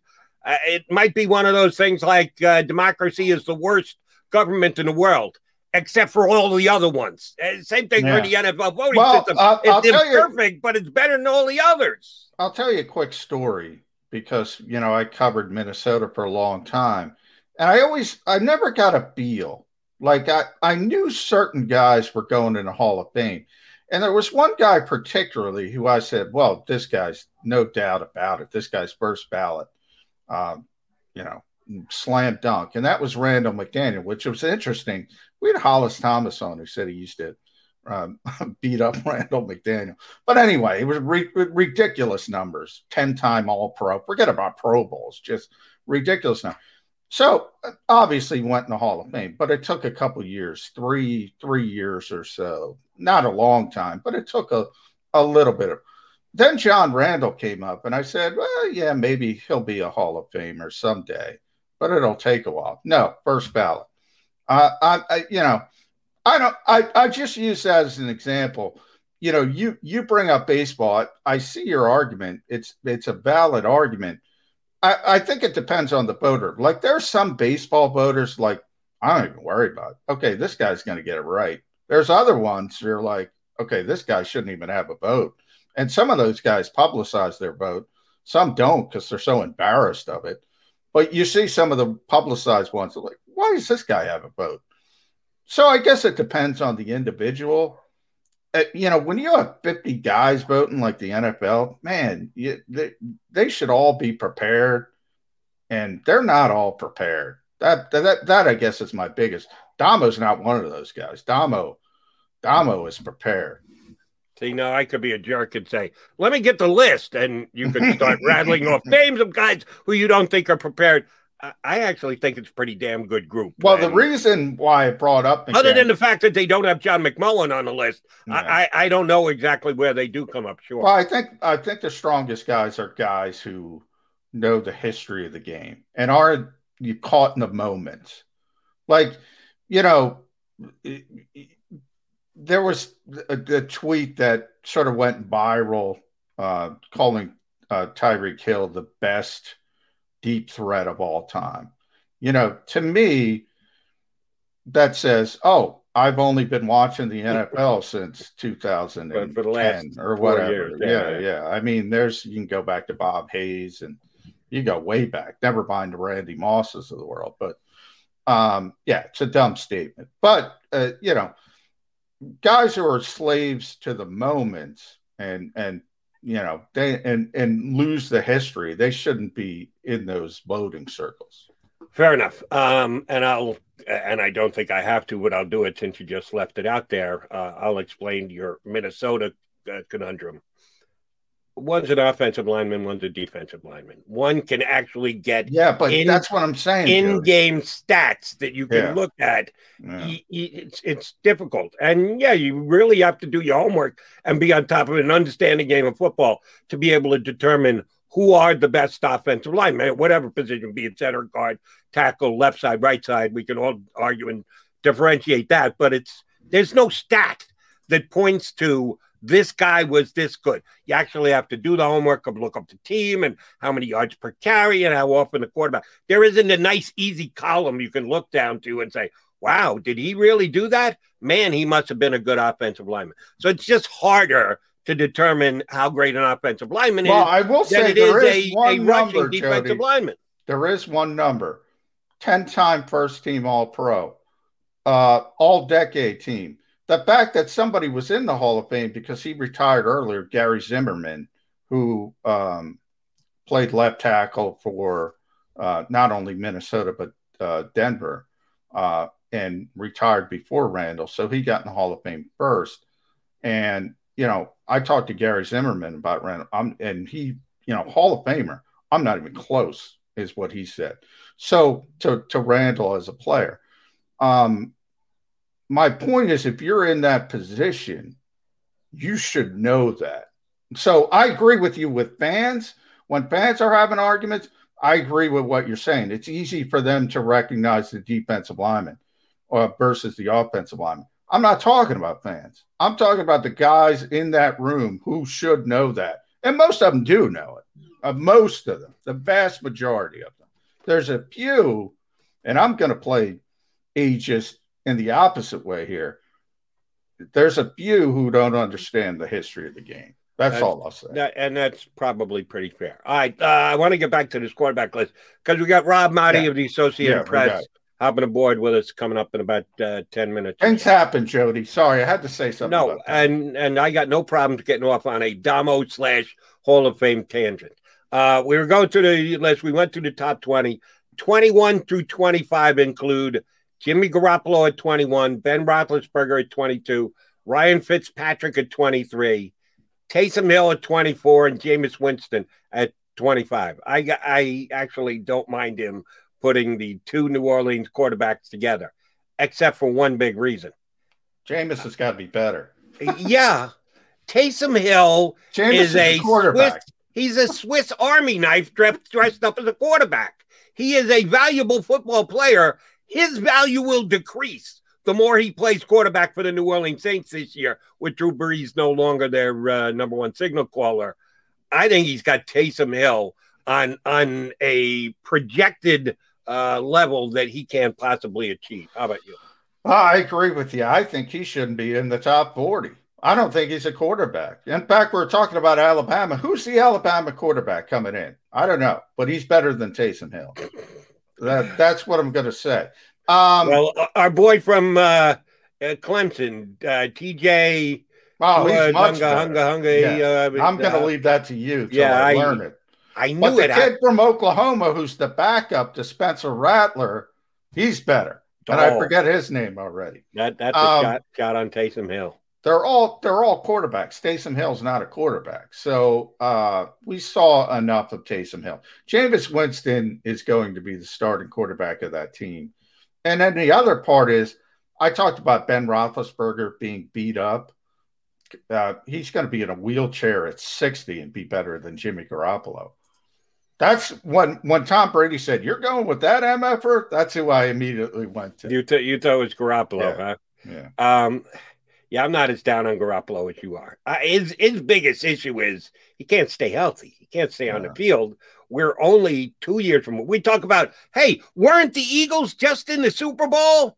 Well, the Eagles were actually in the Super Bowl longer ago than Jimmy Garoppolo was. But it seems like people have completely forgotten that. Well, because I don't think he had anything to do with it. I think they got the Super Bowl despite him. And if you look at how they played, and remember who Kyle Shanahan is, Jody. Remember what he is. And if you watch that San Francisco game, I can take you to the exact moment. He threw an interception, one of the ugliest interceptions you will ever see in the divisional round against Minnesota. It was Eric Kendricks, I think, who picked him off. And from that point forward, Kyle Shanahan said, you know what? We're just going to run the football. We got a great offensive line, great running game. They ran the football down Minnesota's throat. They ran the football down Green Bay's throat. And then in the Super Bowl, which is a game they should have won, but it's Kyle Shanahan, they were playing well. But the minute they got behind, because remember, that might have been Patrick Mahomes' worst game. The minute they got behind, it was over. It was over. Right. Yeah, number one, I think you're being harsh on Jimmy Garoppolo. Yeah, that was a bad pick. I remember that pick was a bad pick. And yeah, Kyle Shanahan is supposedly both of these offensive gurus are put on pedestals out there in the NFC West that I don't know that they've necessarily achieved just yet. Shanahan and that's fair. McVay both. He wants to throw the ball, is my point. Not that he's great. If Garoppolo was that bad, why didn't they replace him coming into this past season? Well, they probably should have, but they didn't. And if Shanahan is this genius and has all that kind of sway, can't he make Garoppolo? But he did now. He did now. I mean, they took a kid who has barely played at the college level from North Dakota State and said, that tells you a lot, Jody. Right. They're going up to number 3 overall to get their quarterback. That tells you a lot. Are you suggesting Trey Lance is going to start week number 1?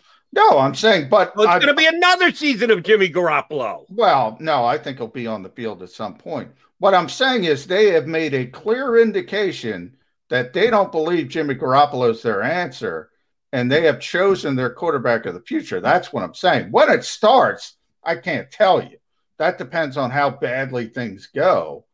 But they're not – Trey Lance is their quarterback of the future. I think we could both agree on that. Yes. Oh, no, there's no question in my mind. But Garoppolo's going to be the quarterback again this year. At least it's a start. And it could go all year long. Lance could sit the entire season. Yes, he had a bad interception against Minnesota. And his coach kind of did pack up the van and say, let's get the ball out of his hands going forward, which they did the next week and ran it to the tune of 200 and something yards. And once you start down that road, if the engine's running well and you're going downhill, why would you think about changing? No, it worked quite well for them. There's a guy who could have won a Super Bowl in Atlanta if he just ran the football, but he didn't want to because he had a quarterback who could throw it. Now, he was the offensive coordinator, not the head coach. Dan Quinn should have put his foot down. But nonetheless, he wanted to throw. He wants to throw it. He wants to throw it. He didn't think he could throw it. That is what I'm trying to get across. I don't love Jimmy Garoppolo either, but I think some people are a little harsh on him. And if and when Lance takes over, I would not be surprised if Garoppolo goes somewhere else and helps someone else win. So Ben, Garoppolo, Ben, Ryan Fitzpatrick, Taysom Hill, Jameis Winston, we both talked about. Daniel Jones, 26, woefully high. Zach Wilson, 27.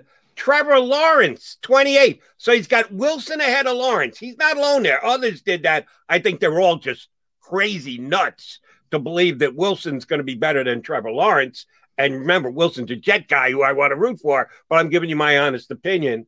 Andy Dalton, 29, Mac Jones, 30. I'm a Mac Jones fan, so I got no problems, even though he may never see the field this year, having him at number 30. Daniel Jones at 26. Your thoughts, Johnny Mac?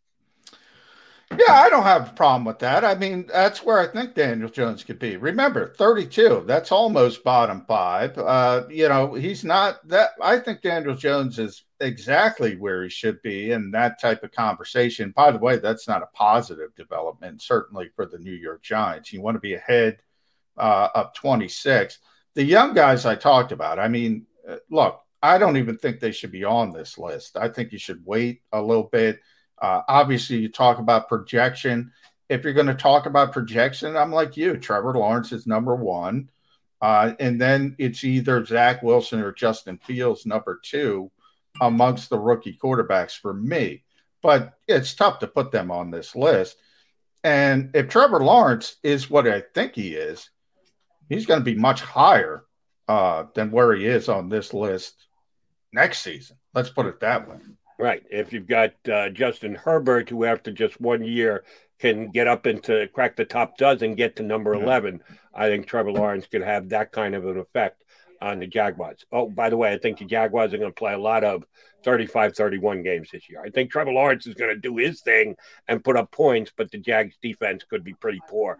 So at least they'll be more exciting than they have the last couple of years. I got complete faith in Trevor Lawrence. If he stays healthy, then he's going to be able to perform at a pretty high level.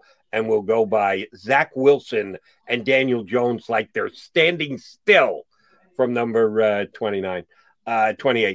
Andy Dalton at number 29. I guess I'm okay with that. I think that Justin Fields should be the guy in Chicago. I think once they get into a camp where they're actually practicing and the arm strength can be judged against defenders, because they're not doing that now in camps. It's just all shorts and no real true coverage against it. So you're just showing off your arm strength. I think once you see what Justin Fields can do against defenses, I don't know the reason other than when they signed Andy Dalton, they said, Andy, you're going to be our starting quarterback. Okay, that's week one. Where do we go week number 2? Justin Fields.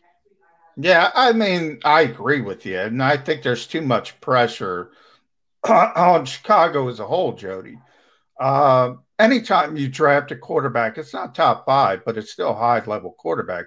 You got to get them on the field. And I don't think they're going to be a very good football team. Now, with Andy Dalton as a starting quarterback, now what can change that is that defense. That defense is still really talented. So if they start winning 17-14 games, 20-17 games, you're not going to take a guy off the field that's winning football games. So I think a lot of it to how quickly Justin Fields gets on the field is about that defense more than anything else, because they're going to have to carry him if Andy Dalton. And how disciplined can Chicago be? If they want to go the route of Patrick Mahomes and Aaron Rodgers and wait and give them time to develop, you have to be very disciplined. And I'm not sure Matt Nagy or Ryan Pace are in the position to be that disciplined. Then let me ask you a question about, hey, if they're winning, they're not moving. How do you rank Tua Tagovailoa at number 34 if you're Chris Sims? Last I checked, the Miami Dolphins won football games when Tua Tagovailoa was on the field playing starting quarterback for them. Now, I think we're all smart enough to be able to look at a game. You said it about Garoppolo. The 49ers made it to the Super Bowl despite Garoppolo, that there were other more important reasons that the team won and continued to advance and ended up in the Super Bowl than Garoppolo just dropping back and zinging it off the year. I surely believe that you can put that into effect in putting together a list like this. If that's what you're saying about quarterbacks, the only thing that matters is winning, well, then Tua should be a hell of a lot higher than number 34.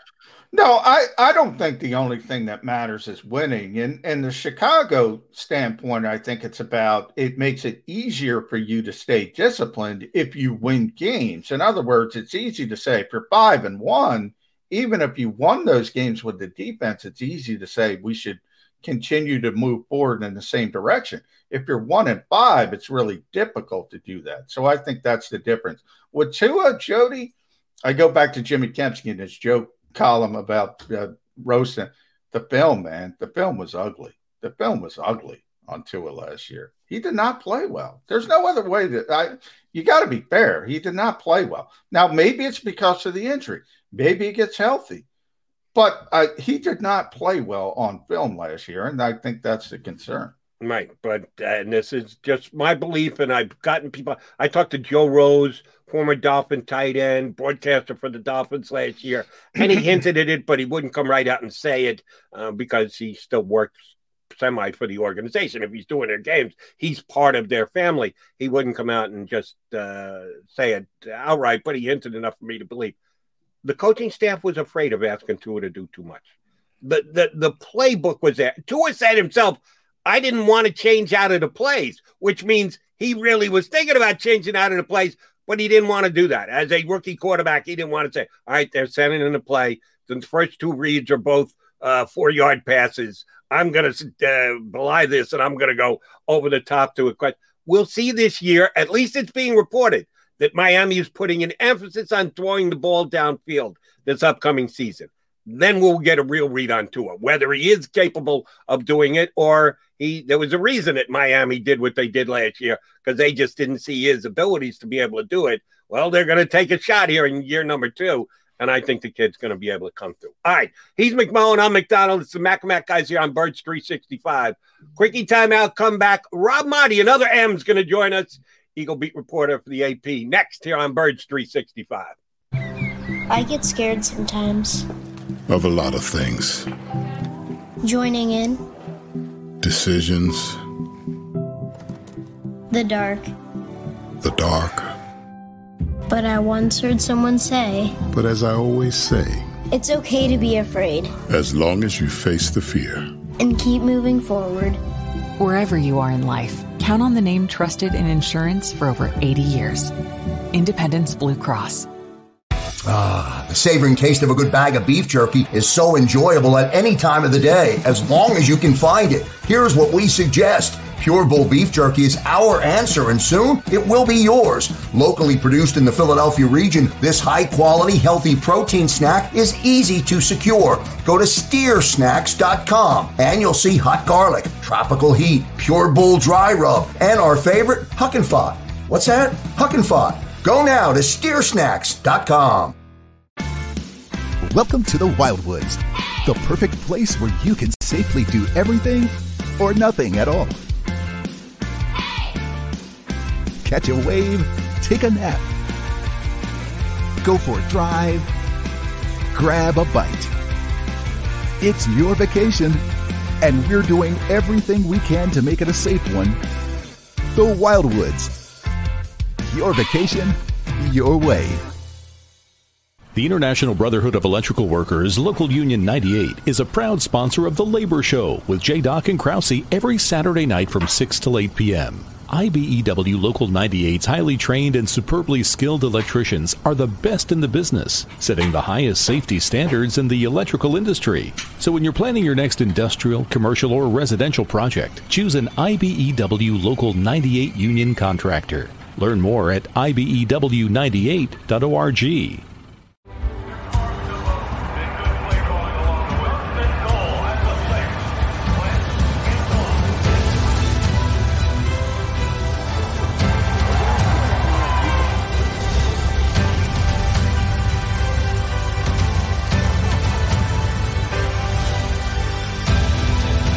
field of life, First Trust Bank is there for you. Champions on 3. 1, 2, 3. Because Philadelphia dreams deserve a Philadelphia bank. This is a key. It's a family tree. It's a pair of wings. It's a secret handshake. And a ticket to anywhere in the world. It's more than a uniform. It's the door to a world most people only dream of. There's Strong, and then there's Army Strong. Try it on at GoArmy.com.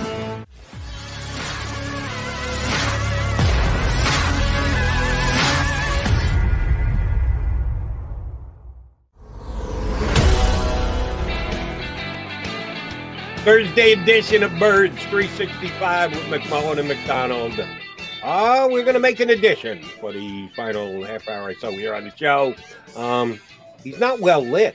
Damn, when you and I are better lit than our guests, that's a bad thing for them. Well, that's a bad thing because Rob deserves to be well lit. Right. I need to lower the light, but you know what can you do? Mine's actually looking not bad today. Marty, you're usually looking good. What the hell? You doing it in the dark? The family at home? Or are you trying to be a considerate dad? What's the deal here? Man, I don't know. I had a late, rough night, so I was just trying to get myself situated. I do have some lights around here. I even got the ring light and everything. Hold on. Late, rough night. Come on, work-related. We're going to live seriously through you. Was that out on the town or just with the young people out?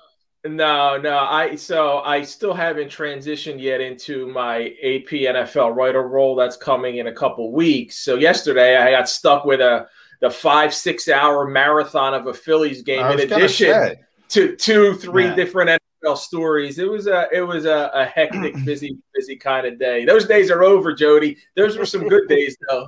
Yeah, I was going to ask if you were still doing the Phillies or if you completely shifted over. So it's going to be more. Yeah, it's going to be nice for you to center on one thing. I do want to bring up, you let me know, your podcast, the AP Pro Football Podcast with Rob Maaddi. You're going to have Donovan McNabb on. Has that dropped yet? So it dropped just a few minutes ago. I'm about to post we're going to share some videos out. Some interesting things to say from Donovan on there for sure. One of those was, I didn't know, John, did you know? I didn't know he says he mentored Jalen Hurts. So I did not know that. I didn't know if that was public knowledge. He just dropped that on me. I was like, okay. So he mentored Jalen Hurts. He's high on Jalen. And as far as, Donovan a couple of years ago had some things to say about Carson that went a little bit, blown out of proportion, I think, at times. And so I asked him about the Eagles and the whole situation. And his quote was, I just think the Philadelphia Eagles, they got to change a lot of things that's going on over there. And reading between those lines is going to be interesting. So we discussed that, and I know he's referring to the front office and some of the environment that has been created over there. So it's not just the most recent former Philadelphia Eagles who know about that front office structure. It's guys who've been far removed, like Donovan 10 years ago or so. So I thought that was very interesting that he makes a comment like that about some of the things going on over there. And then he continued to say, eventually over time, I think they'll make those changes. So I don't know what he foresees. I don't anticipate anything happening as far as Howie Roseman this year for sure. And I still think he's fairly in certainly good standing over there. So we'll see how that plays out. But it's a really cool, interesting conversation, a long conversation with Donovan McNabb. Looking forward to listening to that. But before I do, I want to get a couple of things straightened out from you. I got a bunch of follow-up questions. Mentored Jalen Hurts. When was that supposed to have taken place and where? Yeah, and I don't know if he was referring to mentoring Jalen Hurts as in on the field or just a conversations type and somebody to lean on. Hey, hey, this is going on. This is what it's like to be a quarterback in the city of Philadelphia. This is what it's, this is the media. This is how the fan base is, that kind of thing. Just gave him his insight after being here for a decade himself.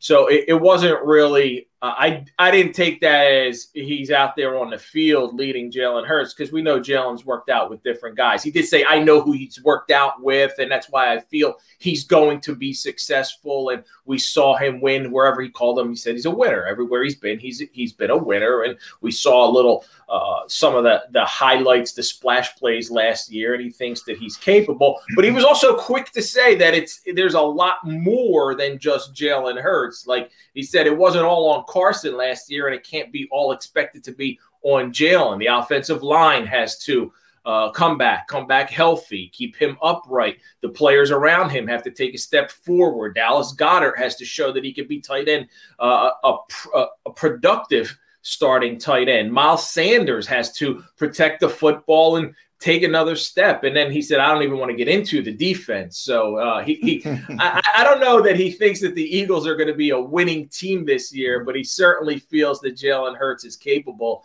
of being a productive starting quarterback at the NFL level.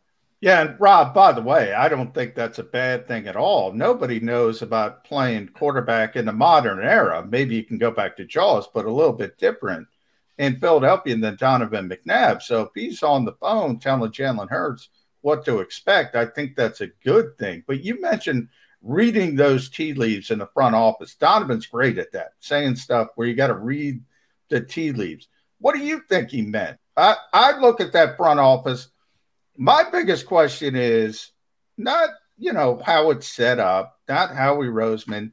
Who's accountable? Who do we point at? Is accountability the biggest problem when you look at that Eagles setup in the front office? I think that's part of it, the accountability, because we've had those conversations, John and Jody. We've had those conversations with Jeffrey Lurie where he doesn't point the finger at anybody. And I wouldn't expect him to point the finger publicly, but it's one thing to not point the finger publicly at Howie or anyone else within the team. And it's another to go out of your way to defend, and in the way and in the manner that he does it. Now, he may think that his GM is doing a great job and he's won a Super Bowl and all things are taken in a 5, 6, 7 year span and evaluated that way. And I can understand where he's coming from. I just go off of what I'm hearing from players and when players who, and of course, when you hear things from players, right, you also have to take into consideration why would they say this? Are they disgruntled? Did they not get their way? Did they not get a contract that they wanted? Did they not get however it played out? And you always have to take that into consideration. But the comments and the thoughts and everything from players, even within the team, still are of those that things are sometimes very I hate the word toxic because we've overused it, guys. I think it's become the word, there's words that become cliche words and then you keep using them over and over. But it's that kind of feeling where guys just think of, and it's not all, and it's not the entire locker room, but there are certain guys in that locker room who feel that way about the front office structure. And we've heard different players say different things. And the fact that it's filtered down to Donovan, or he says in the interview, I was like, were you close to anybody who would fill you in? He's like, that's why I mentored Jalen, and there's a lot of things that I can't say and that I can't get into, but I know a lot more. So that's Donovan, and he doesn't want to be pushed on it and say that stuff. It's one of those things where unless the Eagles win, all of this stuff shows up, right? And when they win a Super Bowl, nobody's going to say anything bad about the GM or anyone in the front office. But when things start to fall apart, you start to see it. Now, look at the Zach Ertz situation. He's still technically on the Eagles, and that has been.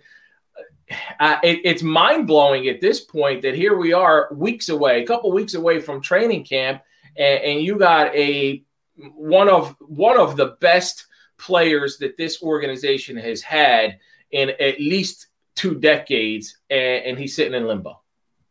Something's wrong there. A couple of things. I prefer to use the word dysfunctional than toxic to describe the Eagles front office. Doesn't cut quite as much to the quick. So I stick with dysfunctional.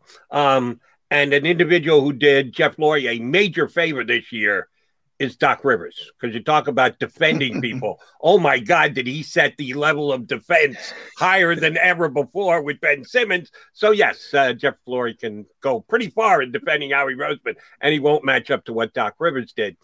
You mentioned Zach Ertz and the fact that, yes, he's still here. I got a question for you. I should know the answer. I don't, but I'll ask you. And, John, if you know, jump in. Did he go to tight end U this week? They had this big gathering that George Kittle get together, and you had to explain why he didn't invite Tebow. He said, I got to preferentiate with guys who have actually been in the league a lot. Well, Zach Ertz certainly deserves to go, but because he is having this, there's that word again, dysfunction with the Philadelphia Eagles. Do you even know if he showed up for that thing this week, guys?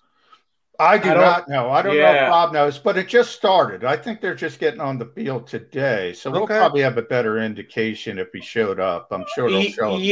Yeah, I want to lean towards I don't think he is. Yeah. I remember Julie's got the Olympic stuff going on, so that might be a factor in it. I know they have 30 guys showing up, I think, at tight end. So he should be amongst them. Obviously, he got invited. I think if he's not going to be there, it probably has more to do with his wife getting ready for the Olympics and things like that. Yeah, and trying to figure out where they're going to play next, even though that's not an option at this point. Yeah, that too. But I agree. We were talking, Rob, yesterday. We're running down the Eagles' retired numbers. For some reason, Dave Zangaro brought it up. And I was thinking, the Eagles. No, I brought it up because I was 5-10 years down the road after this is all over, and Zach Ertz. I mean, this is a franchise. This is an all-time great. It's amazing. You talk about toxic, dysfunctional.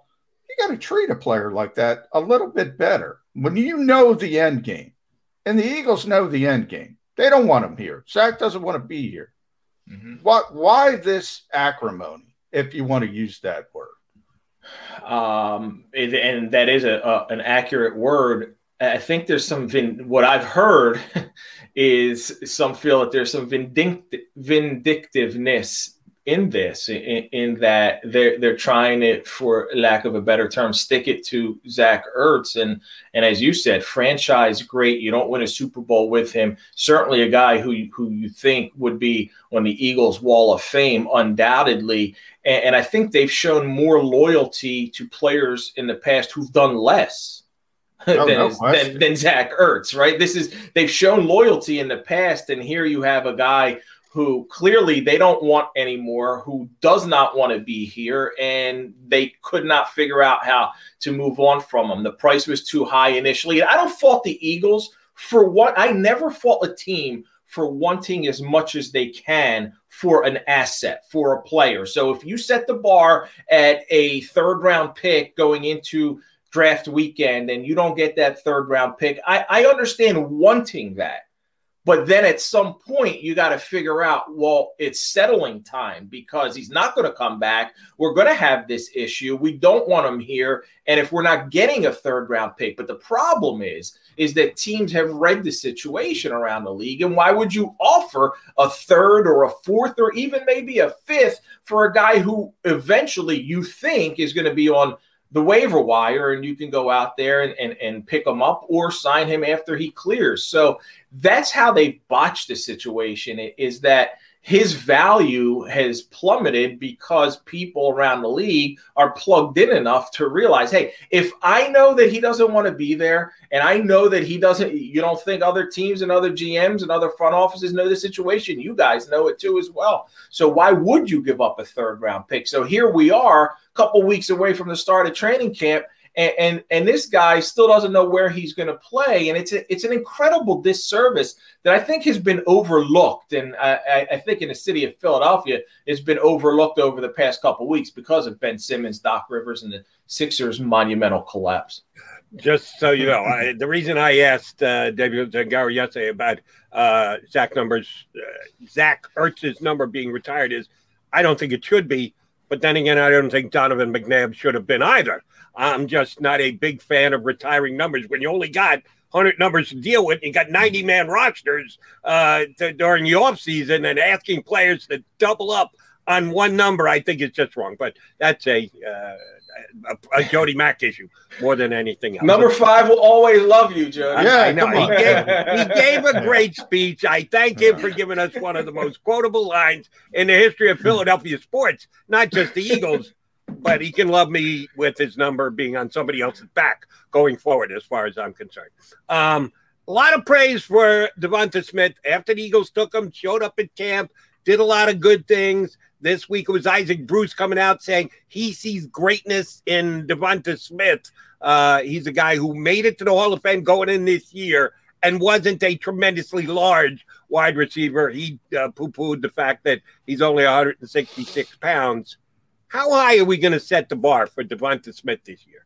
It should be set pretty high, but also take into consideration what the Eagles have not been able to do in the past with wide receivers and a lack of success they've had with first-round pick at wide receivers. So I think that tempers expectations a little bit, but it's a new coaching staff. It's a new regime. He's being surrounded by different guys. So he's got that talent. I will say this, Jody, seeing him up close, and John, you did too, at the open mini camps, the OTAs and whatever, he was even skinnier than I thought. Yeah. Like I looked out at him when he was doing that one drill, that cool drill him and Travis Fulgham were doing, throwing a football to themselves, catching it. Neither one of them dropped the pass. I'm just like looking at this guy and his ankles were like this tiny. Yeah. And I know some people want to dismiss that. And okay, he's fast, he's quick, he's going to be able to, but he's going to take some hits. He's going to get tackled. Like, this is the NFL. There's going to be some physical corners, and no amount of speed can make up for when you're hit, right? He's fast enough to elude and escape, but eventually he's going to get hit. And I'm not saying that he's not going to be able to withstand the physicality, the violence of the NFL, but my man is even skinnier than I thought when I see him in person. And that's just something that I look at and go, it concerns me slightly. And I still think he's extremely talented, great hands, excellent route runner. He's got tremendous abilities, and I think he's going to shine here. But I also would not be surprised if he takes hits and sometimes he struggles to get up from them, or there may be an injury as a result here or there. And he's bigger, he's taller than Deshaun Jackson, but he might be even thinner than Deshaun. I don't know if you took that from seeing him up close, John. Funny story, Rob. Gary Cobb, our friend, actually, obviously the old Eagles linebacker, was at one of the NovaCare open practices, not the one you were talking about. And Gary just looked at me and said, man, that kid's got to get some sweatpants because his legs are so skinny. It is unbelievable. But the second thing I took, what you mentioned, he is skinny, especially in the lower body, but he is long. I didn't realize how long he was. So there's some good, there's some bad. I think he's going to be a really good player, but I'm a little bit concerned, just like you, about the long-term rigors because of the lower body. And you can't legislate injury, so I'm not sure what you can do about that. You just got to cross your fingers and hope the kid stays healthy. I do want to talk to you about your new gig. You're going to shift to covering the NFL international. You've already done it, but from an Eagles perspective, Rob, We've talked to a lot of national guys on this show, and none of the national guys expect anything from this team. I mean, anything. The power rankings, this is a bottom 5 team in the league. Is that just about a rookie head coach and an unproven quarterback? Are people undervaluing the rest of this team, especially when you look at the offensive and defensive lines?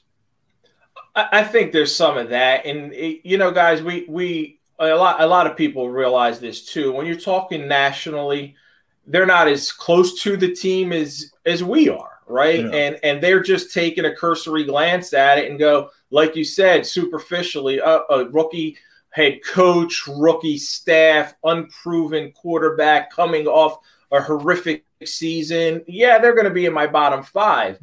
I don't necessarily think they're all that off, but I think that this team's got potential to be a little bit better than most of us feel about them. And I initially was in the 5 to 7 win category. I've bumped it to 6 to 8. 6 to 8 in the NFC East, based on last year, has you in the mix. 6 to 8 can come down to the final 3 weeks of the season, and you're right there playing division opponents. I think they got a lot of ifs, though, and we know that. There's a lot of different things got to break right for this team. If the offensive line, which you alluded to, but if they come back healthy, they're one of the top offensive lines in the NFL. But that's a huge if, because you're counting on guys who, in Brandon Brooks' case, has been injured and missed multiple seasons over the course of the last 3-4 years. Lane Johnson, who's getting up there and had a significant injury. Jason Kelce might be his last year. So you're counting on older guys to come back and be healthy. But if they are, and they play up to what we know, the back of their football card, to borrow from Charlie Manuel on his baseball card, then we could expect the offensive line, I think, dictates the entire offense. If they're up there, they're dominating, they're open up, paving lanes for the run game. And a run game, if in fact under Nick Sirianni, it's going to be highlighted a little bit more and used a little bit more, that's going to help Jalen Hurts. The play action's going to work. And if the play action's working and Devontae Smith is a number 1 pick and shows you what he can, why he was picked that high, and maybe even other guys step up, and Goddard isn't much of a fallback from Zach Ertz, and then the offense can do some things this year, and then the defensive line is going to dictate, of course, how well the defense does. So I do think that there's some potential there, but there's a lot of ifs, and when you're holding on to if this and if that, that's a lot that isn't guaranteed. And I still think this team will be in the 6 to 8 category, and it depends week in and week out who they're facing, who's hurt, who's not, who's showing up, and who isn't. And 6 to 8 wins. Again, that'll keep you in the mix in the NFC East, but I will make one bold prediction, guys. The NFC East winner this year will have a winning record. It's not hard. Well, you're going to be 9 and 8. That's right. Exactly. You're only a half game over 500. So maybe you're right, Marty. Good point. Last one for me, and I know you consider it, I can tell by what you just said. I know, John, because we talk about it all the time, and I believe it as well.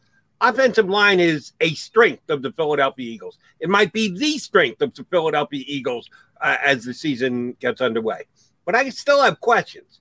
Jeff Stoutland's word and evaluation probably has as much gravitas as anyone on the coaching staff, maybe in the entire organization.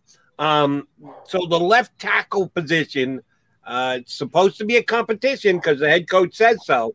I think Jeff Stoutland's evaluation there will go a long way in determining who is the left tackle. So I want to get your read on who's going to win that, how's it going to play out. But also, they used the 2nd-round pick on Landon Dickerson, who a lot of people believe would have been a 1st-round pick if not for the injury at the end of the season.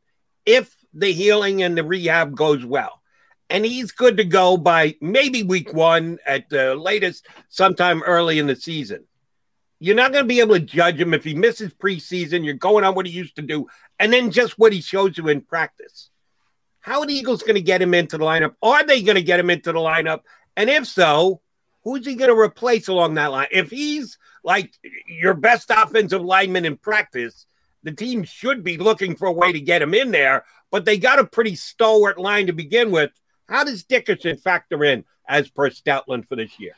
I'll start with the left tackle question. I think that Jordan Mailata may be a little bit of a favorite in Jeff Stoutland's eyes, just the fact that what he's done with him, where he's come, how far he's been able to develop, and that's like a special project. And we saw that he played effectively at times last year, but Jordan's got some versatility. And I think the left tackle position is going to come down to one of those where how much input do we get from the front office? How much input do we get from Howie Roseman saying, hey, I traded up and drafted Andre Dillard in the first round. This is a guy that has to play.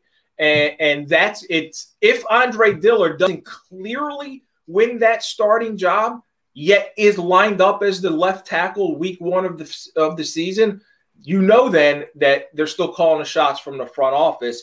And how far does that go towards there being a clash at some point? A rookie head coach doesn't have the clout to stomp his foot and say, no, this is what I want. This is what my position coach is saying.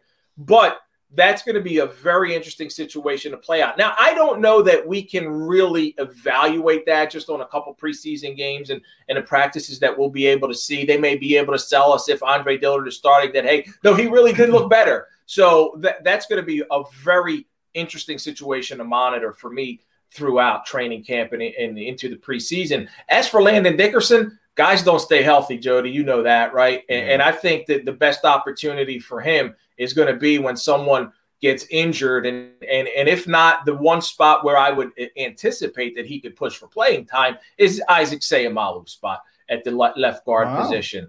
And you look at that one, you know, he's not going to, you're not going to move Lane Johnson unless they trade Brandon Brooks, right?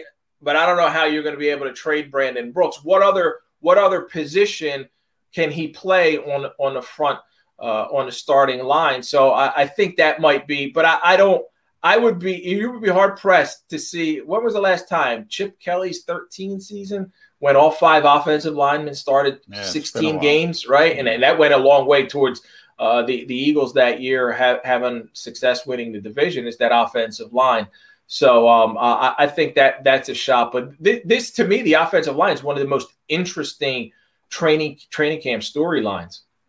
Last one for me, Bob. The NFL had their GM forum this week, quarterback coaching forum. You got some time with Brian Johnson. Anything from Brian? He looks like a bad. I don't know if he's going to be around here long, Rob. I think he's one of those guys that's going to be on the fast track in this league pretty quickly.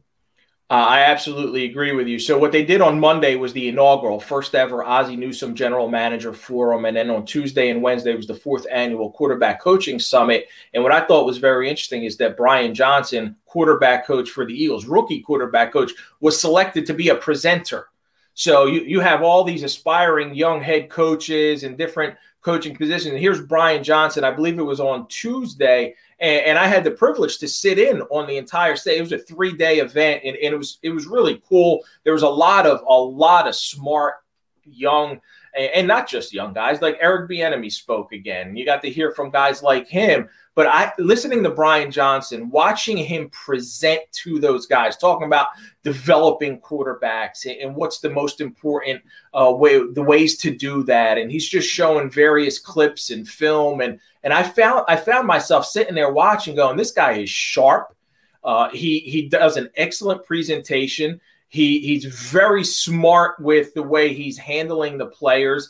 The dynamic between him and his relationship skills and what he talks about. Like you, I think that he's going to be an excellent head coaching candidate. He might be one of those guys who skips that next step. He can go from quarterback's coach if Jalen Hurts has success, and Brian Johnson's going to get credited for that. He's going to be a guy who can go from that QB coach spot straight to head coach. And it's interesting. Troy Vincent at one point brought up how, you know, we often hear about these gurus, right? We hear about somebody, Sean McVay's a guru. Well, there's a lot of other guys, right, who are geniuses, who are very smart NFL people that we don't often hear as much about. And I think Brian Johnson is certainly one of those guys. Jalen's in good hands. I think he's in really good hands with Brian Johnson. So that's going to be another reason why my expectation level for Jalen Hurts is even higher now than it was at the end of last season because of some of the people they've surrounded him with, the addition of Devontae Smith, and now getting to see for myself what Brian Johnson is like as a coach. I'm really expecting big things out of Jalen this year. The guy who I know, both of you guys will recognize the name when I say it, went from positional coach to head coach. He's actually had a pretty good run by the name of Andy Reid. He stuck around for a little bit and had some success. We'll see if Brian Johnson is the next guy. He was part of this thing too. Andy Reid was, and he did a session with Bill Belichick, guys, and no surprise, you got all these people in a room. It's a webinar. It took, it's several hours and days long. And when they go to Bill Belichick for questions, his Zoom screen is just disappeared. Bill had technical difficulties for about 15 minutes. No shocker for anyone that Bill Belichick's got. Did he put the dog up there? Eventually, he got it to work, and he wasn't high on analytics, man. Bill was not. He's like that. He called them shortcuts, but other than that, he was good. He was engaging, but I was not surprised that for 15 minutes, Bill Belichick was AWOL. I would suggest he was screwing you guys, but that would just be me. Maybe I'm wrong. Mr. Marty, always a pleasure. Your insights are always top shelf. We know that. I'm just kind of bummed out that you had a long night and you were actually working. You're one of those young guys I still live vicariously through. Yeah. Hope you're going out having a good time on a long night. Glad to know you're working stiff just like me and McMullen. Thanks for coming on with us today, Robbie. We'll talk to you again soon. Appreciate it, guys. You're the best. Thank you. Rob Marty. No, he's the best here with us on Birds 365. All right, we'll come back. Got to put a bow on the show before we wrap this bad boy. Birds 365 coming back. I get scared sometimes. Of a lot of things. Joining in. Decisions. The dark. The dark. But I once heard someone say. But as I always say. It's okay to be afraid. As long as you face the fear. And keep moving forward. Wherever you are in life, count on the name trusted in insurance for over 80 years. Independence Blue Cross. The savoring taste of a good bag of beef jerky is so enjoyable at any time of the day, as long as you can find it. Here's what we suggest. Pure Bull Beef Jerky is our answer, and soon it will be yours. Locally produced in the Philadelphia region, this high-quality, healthy protein snack is easy to secure. Go to steersnacks.com, and you'll see hot garlic, tropical heat, Pure Bull dry rub, and our favorite, Huck and Fod. What's that? Huck and Fod. Go now to steersnacks.com. Welcome to the Wildwoods, the perfect place where you can safely do everything or nothing at all. Catch a wave, take a nap, go for a drive, grab a bite. It's your vacation, and we're doing everything we can to make it a safe one. The Wildwoods. Your vacation, your way. The International Brotherhood of Electrical Workers, Local Union 98, is a proud sponsor of The Labor Show with J. Doc and Krause every Saturday night from 6 to 8 p.m. IBEW Local 98's highly trained and superbly skilled electricians are the best in the business, setting the highest safety standards in the electrical industry. So when you're planning your next industrial, commercial, or residential project, choose an IBEW Local 98 union contractor. Learn more at IBEW98.org.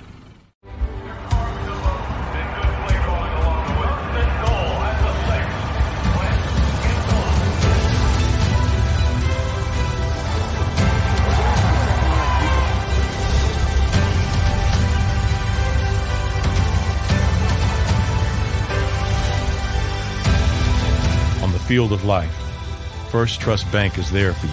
Champions on three. 1, 2, 3. Because Philadelphia dreams deserve a Philadelphia bank. This is a key. It's a family tree. It's a pair of wings. It's a secret handshake. And a ticket to anywhere in the world. It's more than a uniform. It's the door to a world most people only dream of. There's Strong, and then there's Army Strong. Try it on at GoArmy.com.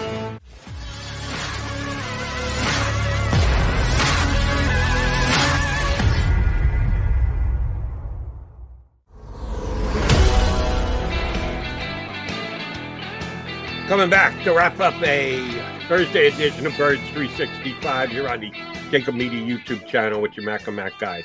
All right, couple quick hits, and then we got to get out of Dodge here, J-Mac. We got to 30 quarterbacks on Chris Sims lifts. Thanks to Rob Marty for hopping on board. As always, great job out of Marty.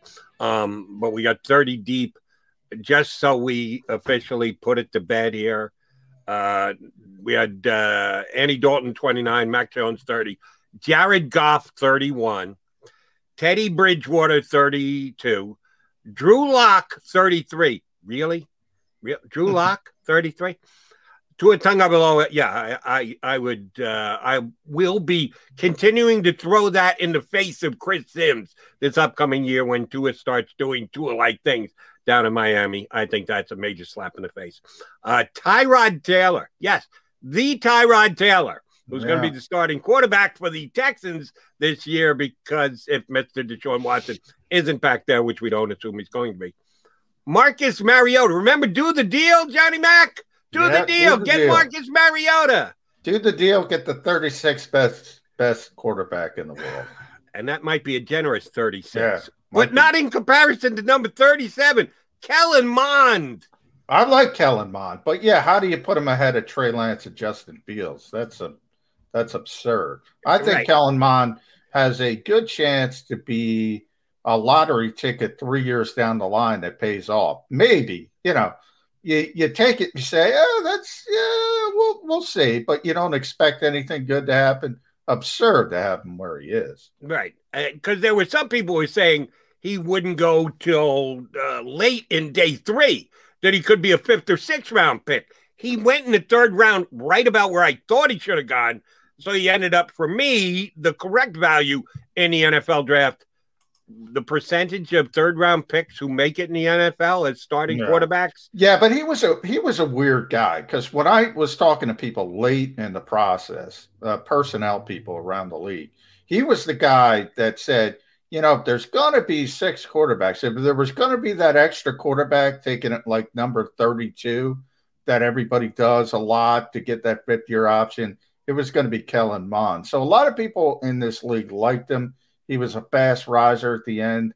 I think he's worth a lottery ticket, but to put him ahead of Trey Lance or Justin Fields doesn't make any sense. Well, we shall see. And the Florida kid was drafted in between. The 5 who went in the 1st round, he went in the 2nd round to Tampa Bay, right? Yeah. Well, 3rd. I think he was 3rd too, but I'm not. I'd have to look it up. Kyle Trask. Kyle Trask. I think he was 2nd. So that did push Kellen Mond down to the 7th quarterback drafted this year. But he's got him at 37, ahead of Trey Lance and Justin Fields, who were the number 64. 3. Last pick in the 2nd round. Last pick in the 2nd round. Yeah. That's what I thought. And Justin Fields, which is just utter disrespect having him at number 39. So at least he's got to put Jalen Hurts in at number 40, right? He's going to be a starting quarterback in the league this year. You got to show him some respect and have him at number 40. Case Keenum. I might have put Joe Flacco in at 40. I'm not going Nick Mullins, but I might go Joe Flacco at 40. Don't worry. It's one guy's opinion. That's how we started the show. Don't get upset. But as I always say on the show, I hope Pamela Hurts, I hope you're listening. There are people harder at Jalen Hurts than me. Yes. We got Jalen's back compared to some others out there spitting in the face of Jalen. Remember, Mr. Sims, I'm going to transcribe this. I'm going to write it down. I'm not just going to leave it in my computer. No. I'm going to actually write down this list and refer to it during the year because I think he did dirty a couple of QBs. But that's just me. Hey, shoot. After we've done more than 2 hours, J-Mac. Yeah, you think they'll give us overtime today? They should give us overtime. And by the way, I couldn't believe I love Bill Belichick. I love that Marty story. I couldn't believe Nike is the name of his dog, who is if you go back to that draft, it was the pandemic draft. I just love about it. Everybody's got the backgrounds. They got their chart. Belichick's at his kitchen table. He was doing the exact same thing I was doing, working from home at his kitchen table with his dog. Right. I love it. Taking time out to make sure the dog is taken care of outside. Good for Belichick. All right, go take care of your dog. I'll go take care of mine, and we'll come back here in 22 hours. That work for you, McMullen? It works for me. Let's do it. We'll be right back here for Football Friday on Birds 365. If you missed any of today's show on the Jacob Media channel, listen to the podcast on your way home. Available on YouTube, Apple, and Spotify. Welcome to another round of Boardroom or Miro Board. Today we talk retrospectives with Agile coach Maria. Let's go. First question. You've spent 2 hours in a team retro, but the only input you've heard is Dave's. Boardroom or Miro Board? Boardroom. In Miro, Dave can't hog the space because everyone can add thoughts anonymously, online, at the same time. Correct. Next. You need the team to act on feedback fast, so you turn all those retro notes into Jira tasks instantly. Miro all the way. And I can assign those tasks to teammates. You're nailing this. Now, you see hundreds of sticky notes from the retro. A real mess. But you organize them into 5 themes in just seconds. Miro, I basically get back an entire hour when I use its AI tools for clustering. And she's done it. Join over 60 million people running actually enjoyable and actionable retros in Miro. Get your first 3 boards free at Miro.com. That's MIRO.com. Save big on brunch for mom, all in the Kroger app. Get 16-ounce packs of flavorful Angus 90% lean ground sirloin for $4.99 each with a digital coupon. Then buy 2, get 2 free on 12 packs of delicious Coca-Cola, Pepsi, or 7-Up, all with your card. Shop these deals at your local Kroger, less than 5 miles away. Or tap the screen now to download the Kroger app to save big today. Kroger, fresh for everyone. Prices and product availability subject to change. Restrictions apply. See site for details.